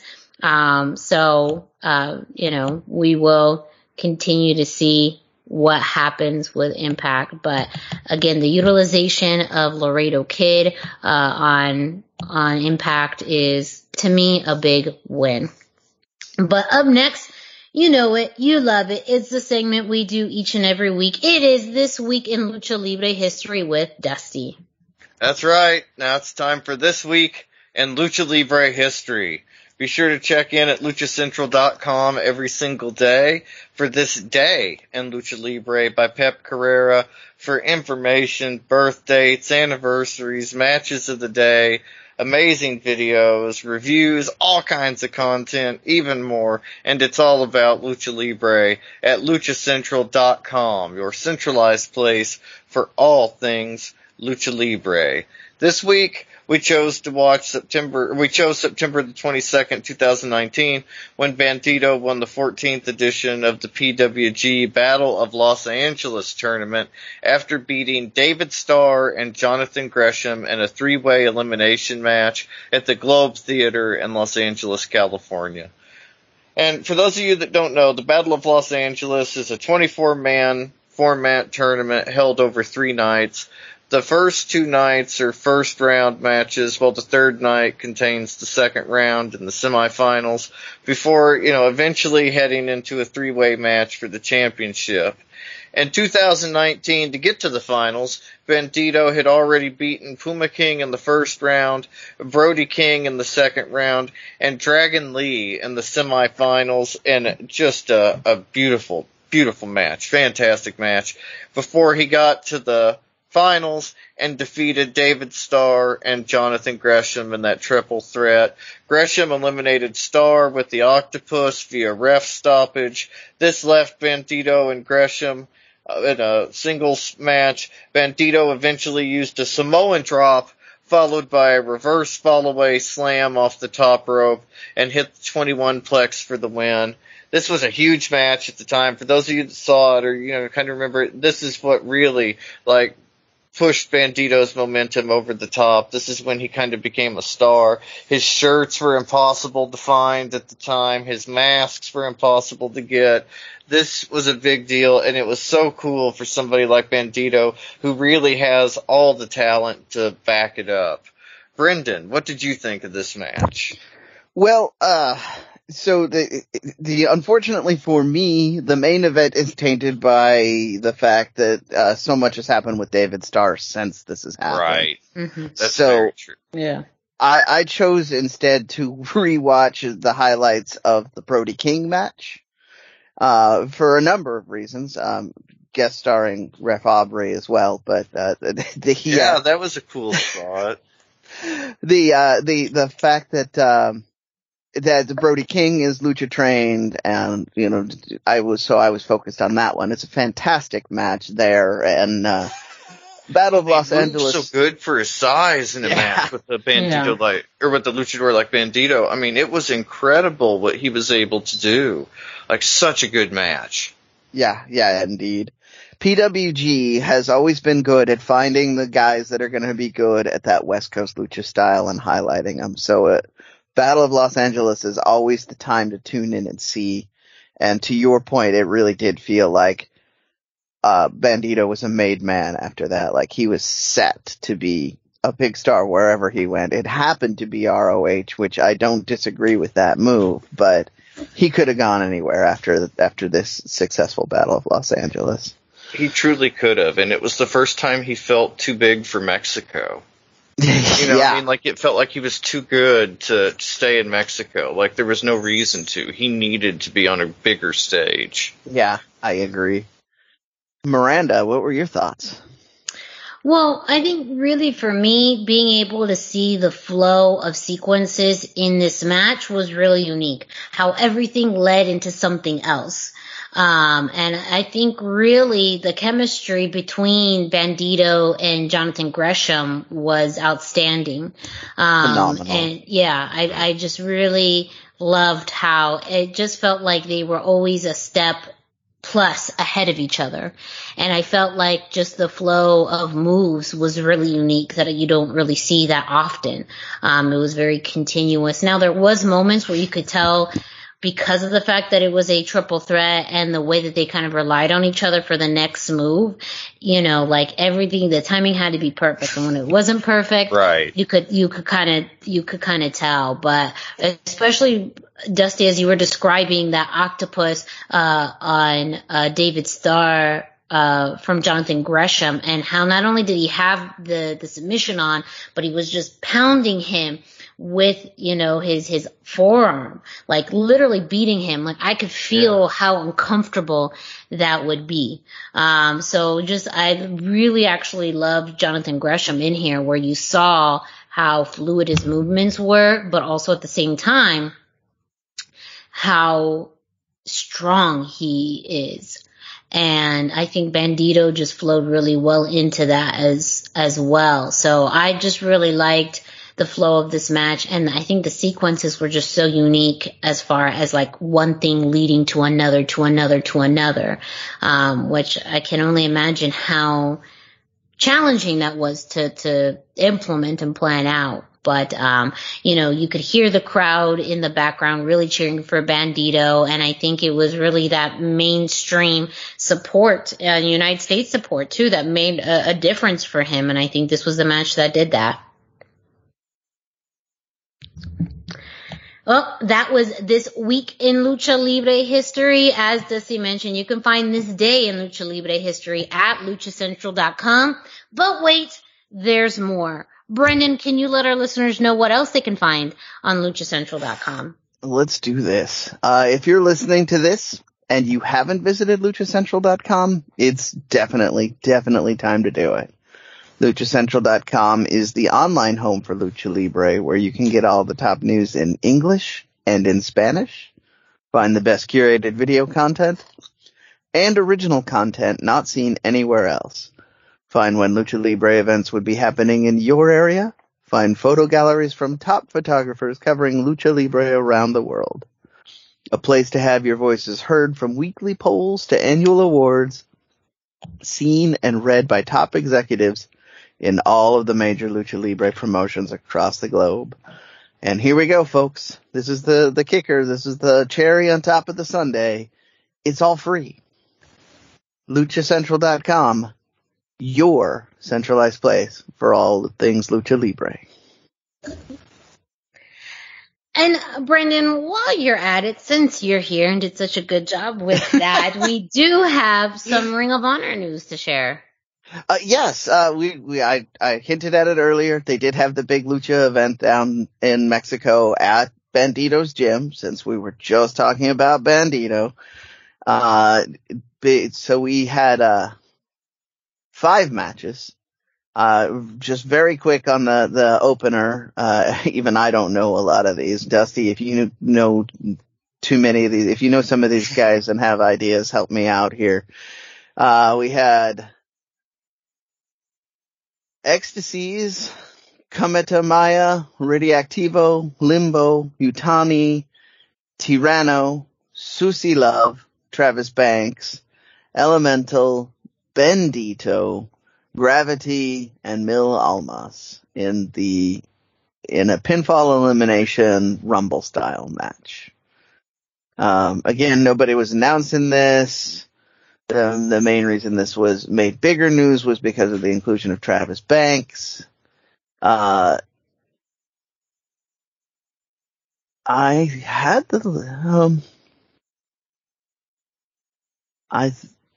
I thought I had the winner written down here. Apparently I focused so much on the Travis Banks stuff, I forgot who actually won. But I mean, you've got a lot of guys that are out of Bandito school. It looks like it was all in all pretty good. Unfortunately, the presence of Travis Banks means that we will probably never see it in English. There's a decent chance that even the Mexican YouTube channels aren't going to carry that match because it doesn't hold a torch to a lot of the rest of this fall. You had Delirious, this card, you had Delirious and Skyade in the next match. And as I mentioned before, this should be kind of a Maestros match. These are two guys who have taught the majority of the current generation of luchadors. Delirious out of the ROH dojo and Skyade all over the place. He's taught in Chicago. He's taught in Mexico. He's taught in California. He's Vinny Masario mentioned he was a regular when Vinny was going through. Vinny's now a teacher and teaching at other places, so that'll tell you just how good a teacher Skyade is and how legendary he is. He's been at Expo Lucha, so definitely you check out his matches. Delirious came out on top on this one.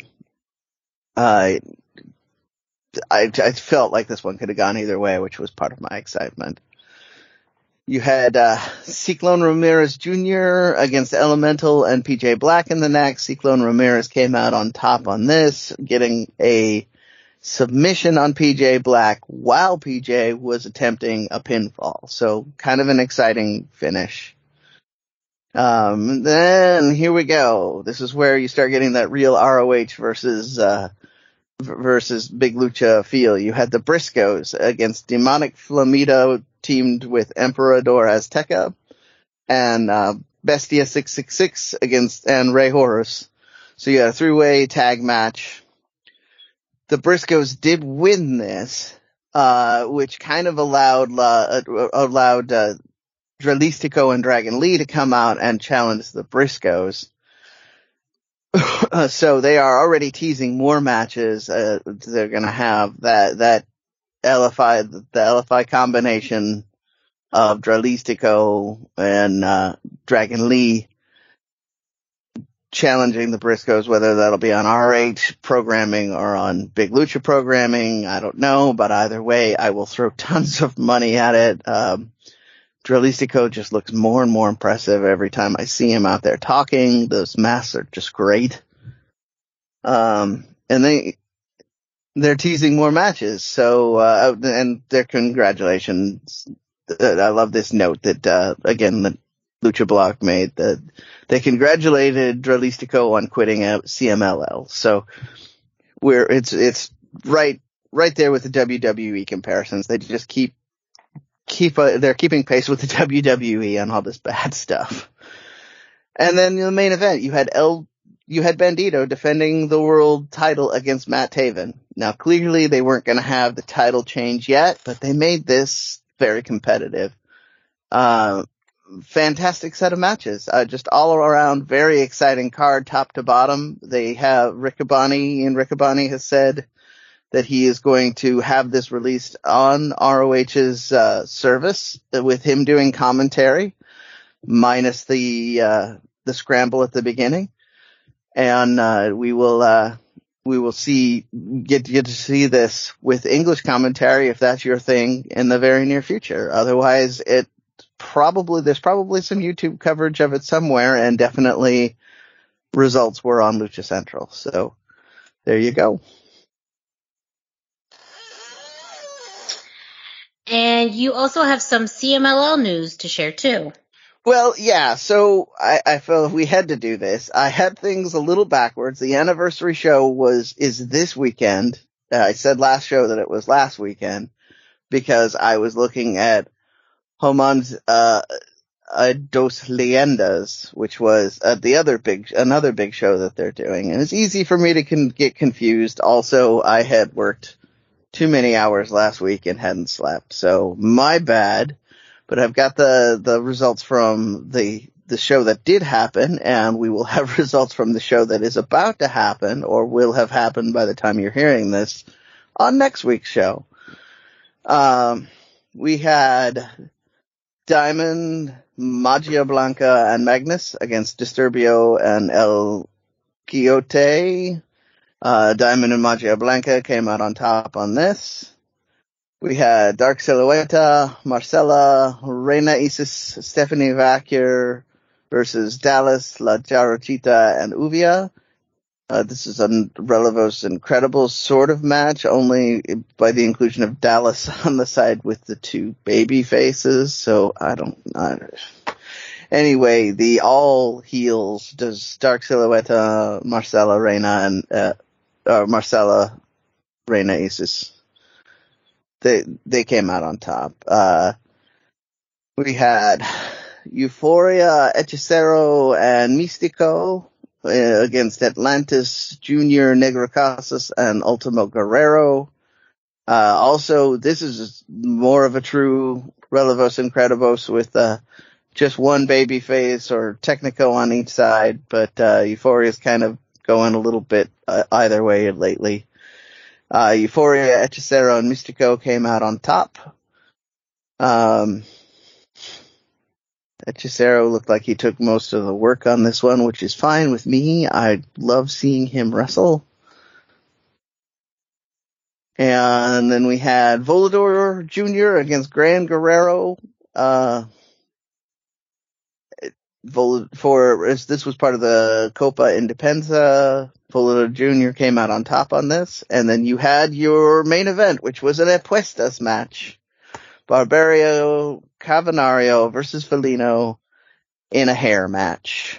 And anybody who wants to see a bald cat, just tune into this episode of CMLL, because the caveman won and the cat got his hair shaved.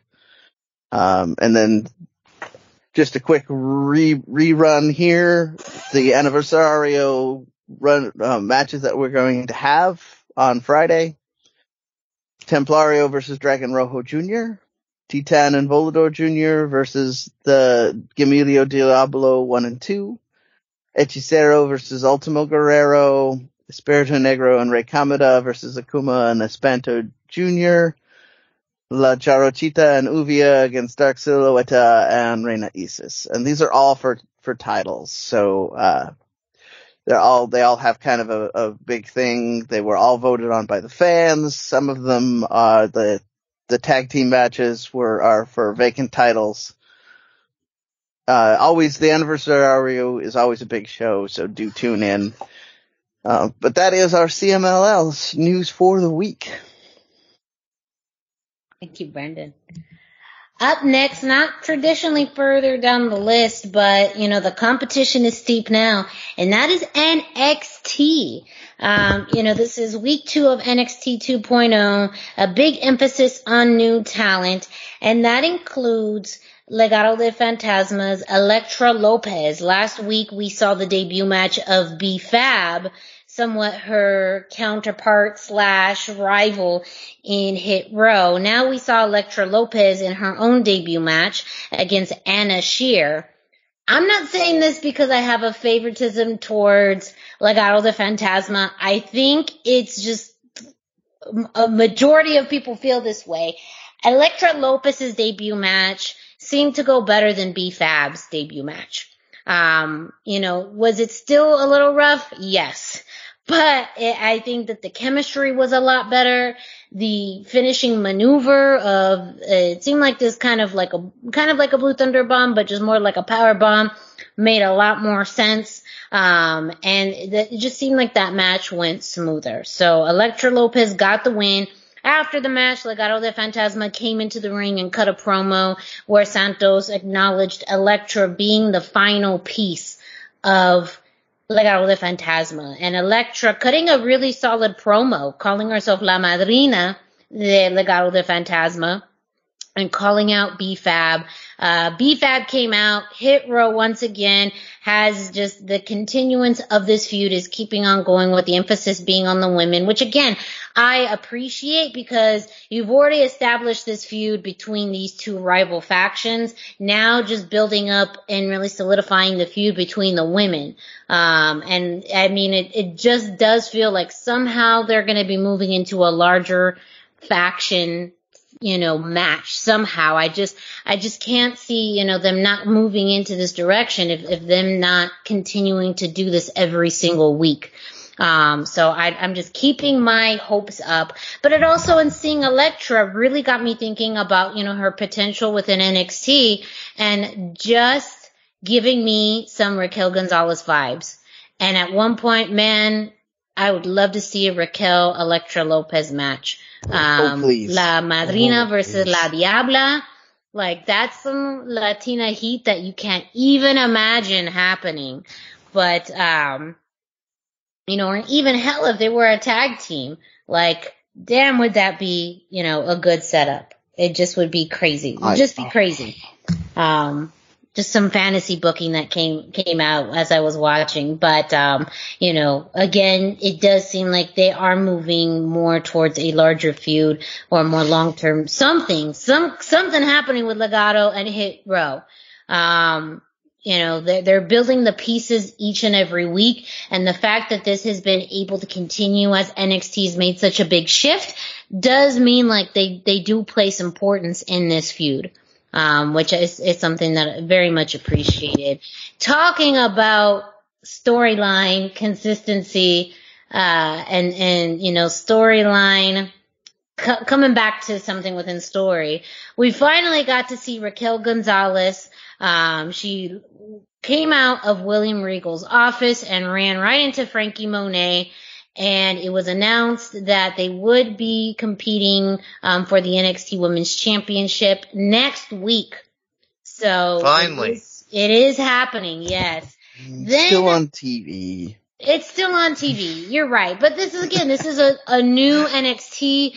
We don't even really know what the future of takeovers is going to look like. Yeah, it's true. We don't know, and I'm more excited to see this match. I just was really hoping when they delayed it and then made an announcement that it would be the kind of marquee matchup for a bigger event. No, and I agree. I wish there was even just more promo and feuding between the two. That even if it was just more of a setup of an additional promo or interaction, that we would get a stronger build-up. But, right. It is what it is. We're living in a new world of NXT, but we are getting it next week on NXT, so we will definitely see. Now, this will be very interesting because of the women's matches that we've seen have been more on this newer talent. Raquel can go. Frankie can go. So I'm hoping they're given the time and the opportunity to have a really solid match. So that is. I feel like this will be very telling as to the future of the women's division in NXT. Yes. Like, if we get a good long match and they're allowed to do a lot of things, then we're going to know that whoever's running NXT right now, because we know it's not Triple H, is backing this women's division. Mm-hmm. If we don't get that, then I feel really bad because it's a waste of one of the best women's, one of the best divisions on the planet. And we've talked about it up till about, a month ago, even 2 months ago. I would always say that NXT has the best women's division in all of pro wrestling. And now that NXT has shifted their focus, it really leaves the landscape wide open. WWE has some of the most talented women in all of pro wrestling, but they don't give them the airtime. AEW has kind of the same issue, but not only are they not given the airtime, they're still figuring out how to build their feuds. Go ahead. They suffer more from the fact that there's a giant gap between their high end and their low end, so mm-hmm. they need to figure out how to build stars, which is not a problem NXT has. They built Raquel from nothing. I mean, and this is as a Raquel fan, she came out of nowhere though, realistically. Yeah. And so they have no problem building stars. They had the answer to that problem, which NXT, I'm just trying to highlight just how good NXT was. Yes, yeah. I mean, Impact has a very lean roster where it's very top heavy with Deonna Purrazzo, but she's really gone through every woman they have. And so with Impact having as much of a lean roster as they do, it makes it where they have a lot of potential, but they don't have a lot of wiggle room with their, the amount of talent. And Ring of Honor is still really rebuilding their women's division. I mean, the tournament has completed and ended and they have a new women's champion.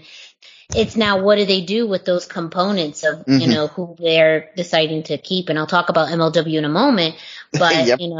There's a lot going on. It really leaves the landscape of women's wrestling truly, truly wide open. Real quick, as far as the continuance of women and lucha content this week on NXT, we did see really more of a formal introduction of Toxic Attraction, which is the new trio of Mandy Rose, Gigi Dolan, and JC Jane. They just put it out there that they are here to take over what they said the best women's division in the world. With that, Io Shirai had kind of accepted the challenge of Toxic Attraction, which caused some dissension and discord with Zoe Stark. But ultimately, I think Persia Pirotta, and Indy Hartwell are going to go after, the tag titles, of Io Shirai and Zoe Stark. So, this also does open up a bit of what the contendership looks like for the women's tag titles. I could absolutely see Toxic Attraction coming in eventually to take those titles. Depending on who truly is running NXT, we know Mandy Rose has been a favorite, and the emphasis that they're putting on this new trio makes it so that, it's hard to imagine that they're not going to eventually put the titles on them. And also, tag title champions like Io Shirai and Zoe Stark, which are, usually, they tend to end in some issues, and eventually lead to its own program, seems like the direction they could go. So, we may see an Io Shirai Zoe Stark feud, which I would absolutely be on board with. And I think that could actually be an anchor in this new NXT 2.0 women's division. And something we could have absolutely seen in the women's division, 2 months ago.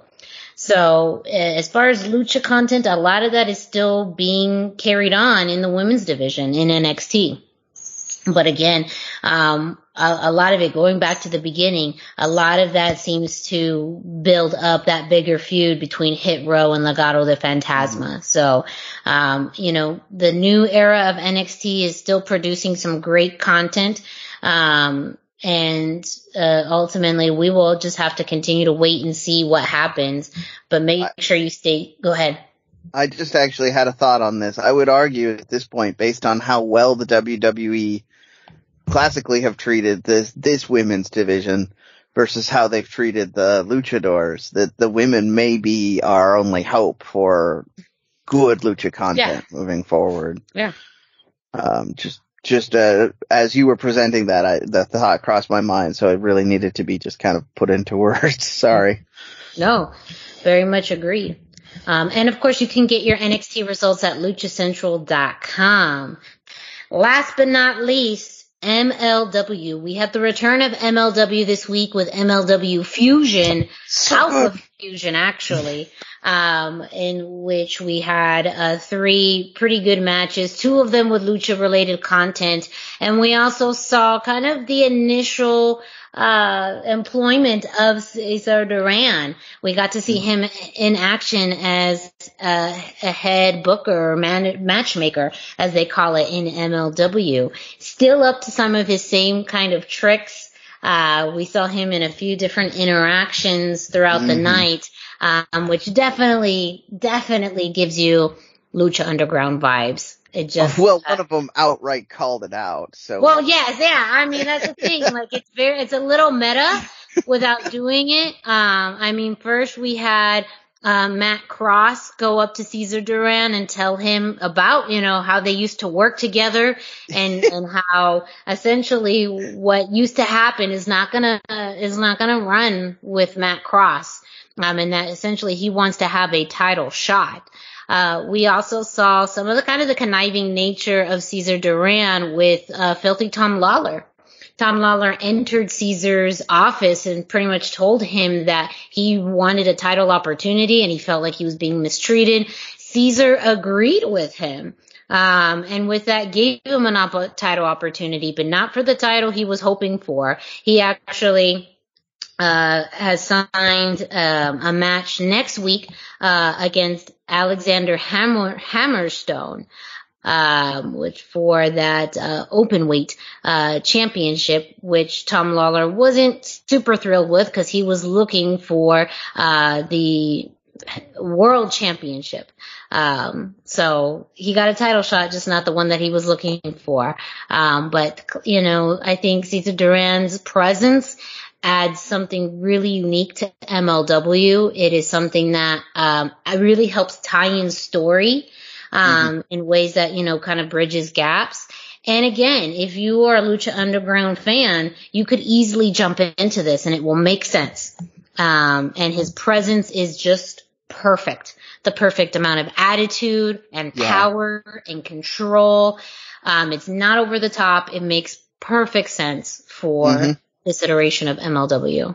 That Lawler interaction you were just talking about felt very much like it would have been just as in place in Lucha Underground with Johnny Mundo going into Dario's office and asking for a title shot and then getting fed to Matanza, right? Like that's exactly the same energy it gave off. So I loved it. And I even loved that there was an even more blatant interaction where he had a picture of Dario Cueto while he's standing next to it and said, does this guy look familiar? Because it's me. I mean, like, it's a little meta in a way, but I love that. It's leaning into saying it without saying it. It's the wink and the nudge. But again, too, I feel like MLW in some ways where the wrestling is really good, the storylines have been a little choppy. And so I feel like Caesar's role will help with more storyline continuity and explanation. I agree. It's going to help elevate what has classically been their weak spot. They traditionally have put on very good matches. They love to do style versus style matches. But a lot of the time we didn't get an explanation. We just got told, hey, you're going to see this awesome match. And now we have an avenue with this Cesar Durant character to just make these random matches happen. And you're looking forward to them more as a result. So also a very quick note too about Fusion Alpha. They made the announcement of the resurgence or the development of the MLW women's featherweight division.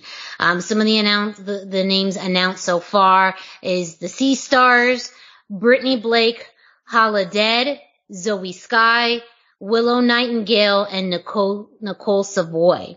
So we've already had the announcement of Hala Dead, I believe, versus Nicole Savoy at Fightland, coming up in the next few weeks. And so, it was announced earlier this summer that MLW is putting a focus on developing, the women's featherweight division.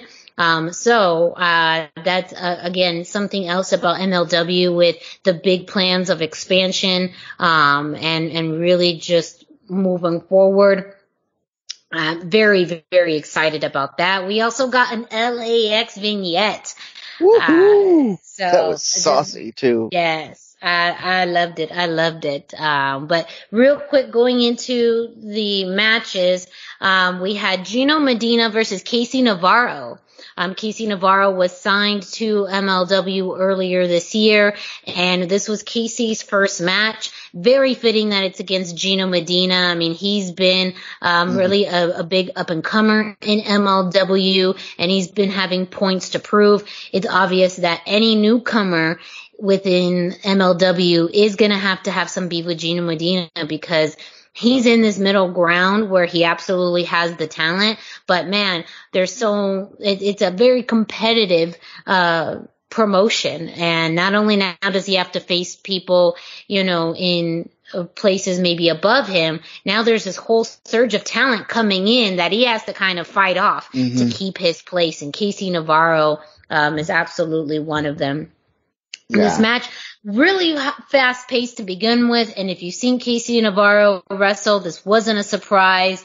They took the action outside of the ring, which was just what Gino needed to kind of get recentered. And it looked like he was going to take advantage, but Casey Navarro did a beautiful suicide dive through the middle rope. And I had watched this not too long after watching that Battle of Los Angeles match, and it gave me some of the same vibes as far as the connectivity of sequences and really how they were both kind of thinking very similarly.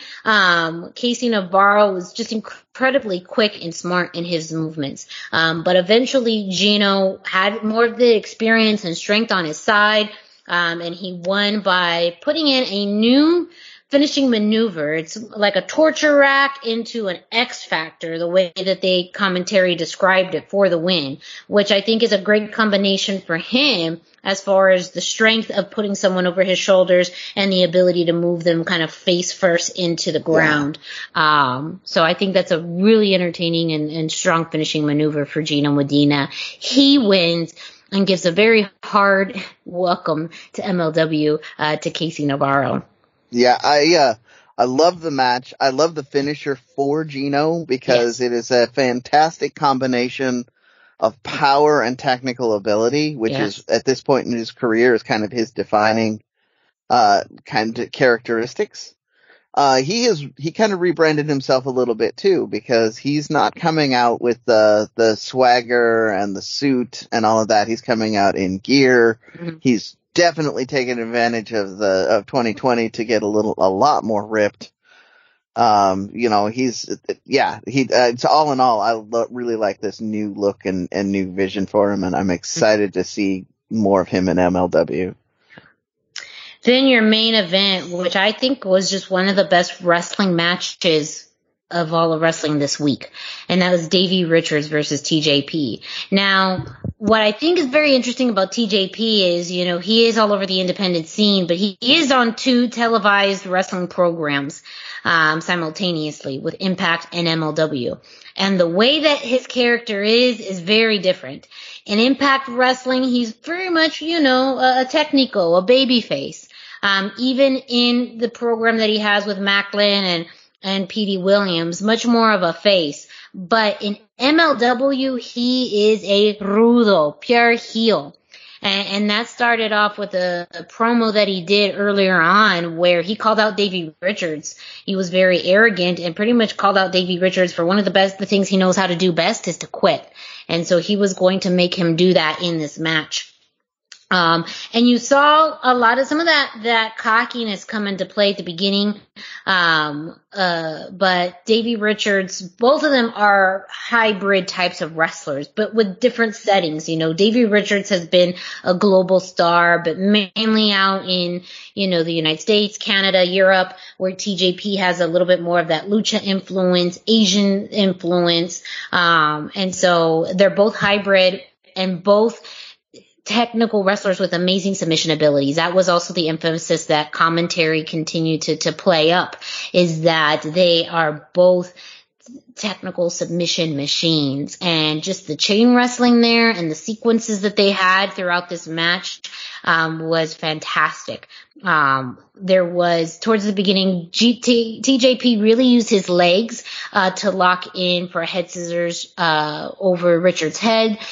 Davey Richards was able to counter that into his own head scissors, and then TJP was able to counter that by getting into a headstand and get out of that again, to get out of the head scissors. So they're just so incredibly smart with their maneuvers. there was an octopus hold by TJP, and he really used all of the weight to try and push that submission. And as Davey got into the ropes, TJP moved into a suplex. But again, the cockiness that TJP had and just the gloating to the fans. He flipped up the fans. He knew that the fans just did not like him. That was the space that Davey Richard needs to capitalize and catch up. Eventually, they ended up onto the corner on the ropes, and they were trading headbutts. And eventually, Davey Richards was able to hit a superplex off the top rope. And then towards the end, you had kind of these competing ankle locks, which was what TJP had said he was going to win the match with. Earlier on in the match, Davey Richards missed a big double stomp. He was able to get that in later in the match, plus a brain buster. And right after that, Davey Richards was able to lock in the ankle lock, and TJP tapped out pretty quickly. So this was, if you are a wrestling fan and you love wrestling, this is a match you have to see this week. I know there was, big talk about other big wrestling matches this week, but this is, I think, one of the best wrestling matches of the entire week. And a great way to bring in Davey Richards, who we haven't seen that much, but also a different side of TJP, which I think him playing the heel in MLW is just something different. He's kind of more of a natural baby face, but damn, is he a good heel too. So, MLW returning with Alpha Fusion, great content and great wrestling. And it gets better because next week we are going to see, this is going to be a lucha match that people don't want to miss. And that's Aries versus Adamis happening next week. Fire. We've talked about it. And maybe you don't have the time to go deep diving on YouTube to find matches between these two. This is your chance because it's going to be right there. These are two, Dusty, you've seen these guys on AAA matches as well, right? They're hot young talents. Now, Dusty's playing with his cat. He's on mute. Yeah, their bells were ringing, and so I put myself on mute. But yeah, I am super excited for this. Such great talent. MLW really knows what it's doing. I think the thing I was most excited about was seeing Cesar Duran. That to me is the most exciting part. He's the best. He is the best authority figure in wrestling in at least the last 20 years. And so, absolutely. I mean, to have his appearance there and kind of weaving threads of what's going to come, I am just so hyped for this. It's really exciting. I have a theory as to part of why he's so good, and I'm going to say it out loud in case other people are listening. He's an actor with a specific role. He is not a wrestler who wants to go out and wrestle. He's not a guy backstage that just wants to be in front of the camera. He's here to do a role, so he's into it 1,000%. And, it shows in his work. So I think, that is why he's so transcendent in this, because that's all he wants to do is be Cesar Duran. He doesn't want to be the main event next week. He's not trying to juggle this while making t-shirt orders and all the other things that real authority figures have to do backstage. So, that's my theory, and I'm sticking with it. Mm-hmm. Yeah.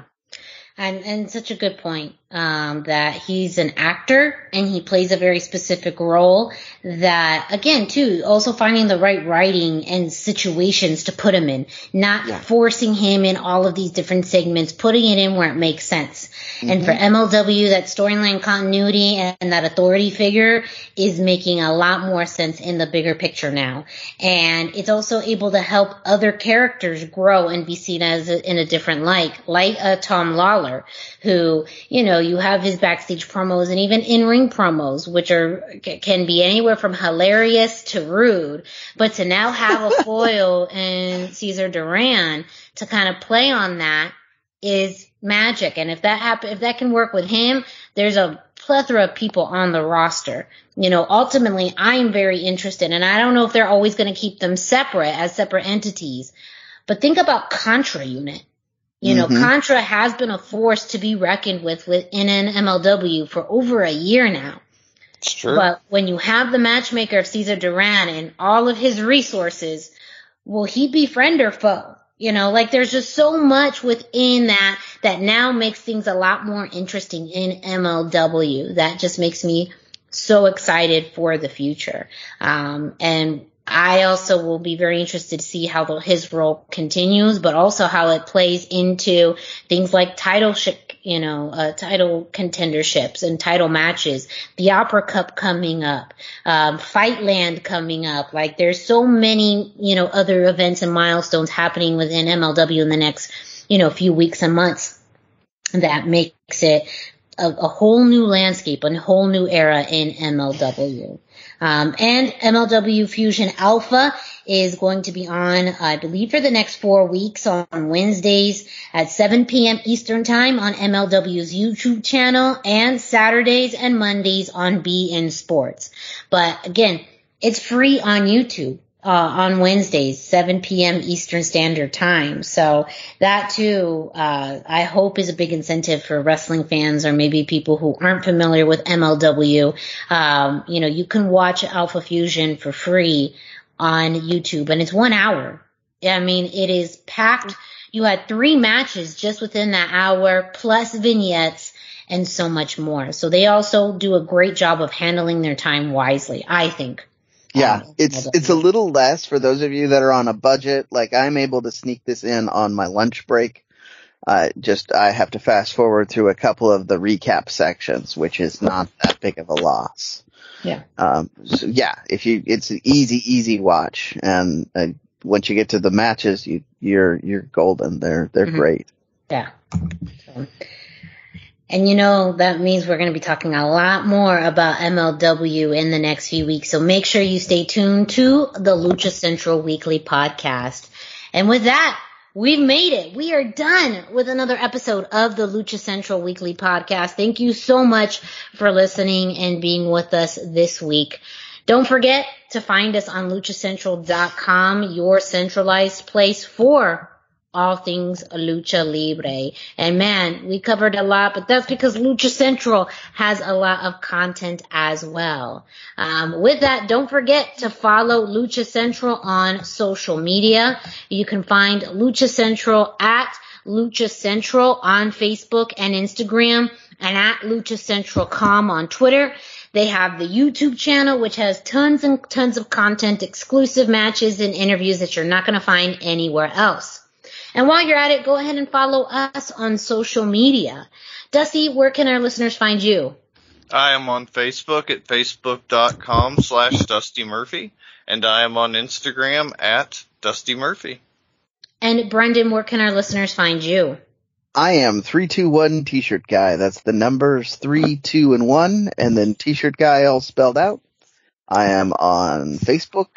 I'm on Instagram. I even logged in special to check a thing that we didn't even talk about this week.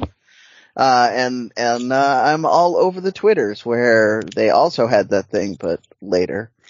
So, yeah, that's a little tease for next week. We've got that there was so much news we didn't cover another big announcement. Yeah.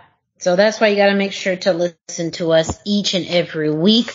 Me, Miranda Morales, you can find me at the #Miranda on Instagram and Facebook, no Twitter, but that's why you follow Dusty and Lucha Central and Brendan on Twitter. So that way you get the information you need to know. And you'll definitely want to follow us because we'll be talking about Pro Wrestling Revolution this weekend. We may post pictures and content that we can from Pro Wrestling Revolution. So make sure you follow us this weekend on social media. And of course, if you are listening to this through your favorite podcast streaming platform like iTunes, Google Play, Spotify, and much, much more. Don't forget to subscribe, rate, and review. Subscribe and get notifications every time a new episode of the Lucha Central Weekly Podcast drops. Leave us a 5-star rating and go ahead and give us a review. Let us know what you think about the show. Any comments, thoughts, ideas, we're happy to hear them. Of course, as always, we are also open to getting news and information from all of you. So if you are an independent wrestling promotion, luchador, or fan, please reach out to us with independent wrestling happenings. And as Dusty mentioned, if maybe you are at a live event for WWE or AEW, feel free to share your announcements and your thoughts on those shows or match results with us. We'd love to get that information exclusively from you. Yeah. So for Dusty Murphy, and we'll credit you. Yes, we will always credit those who give, shout outs, comments, all of that. We definitely love to credit, our listeners with news and information that they give us. So make sure to reach out to us on social media, with any of those pieces of information. So unless your name is Psycho Clown, because I still have heat with you. Well, yeah, we'll get into that. That's a beat for another day. That's a beat for another day. I always have heat with Psycho Clown. I will never credit him. Yes. Sorry. And we're off the rails, ladies and gentlemen. This is the Lucha Central weekly podcast after dark, where the rails are just off. It's crazy. But hey, that's why you listen to this show. Make sure you listen to us each and every week. Thank you so much for listening to us each and every week. We cannot thank you enough for listening, for getting your news and information from us. We definitely appreciate each and every single person, who listens to this show. You make this what it is. And thank you very much for supporting us and LuchaCentral.com. For Dusty Murphy and for Brendan Barr, I'm Miranda Morales. Thank you so much, and we will be back with you next week.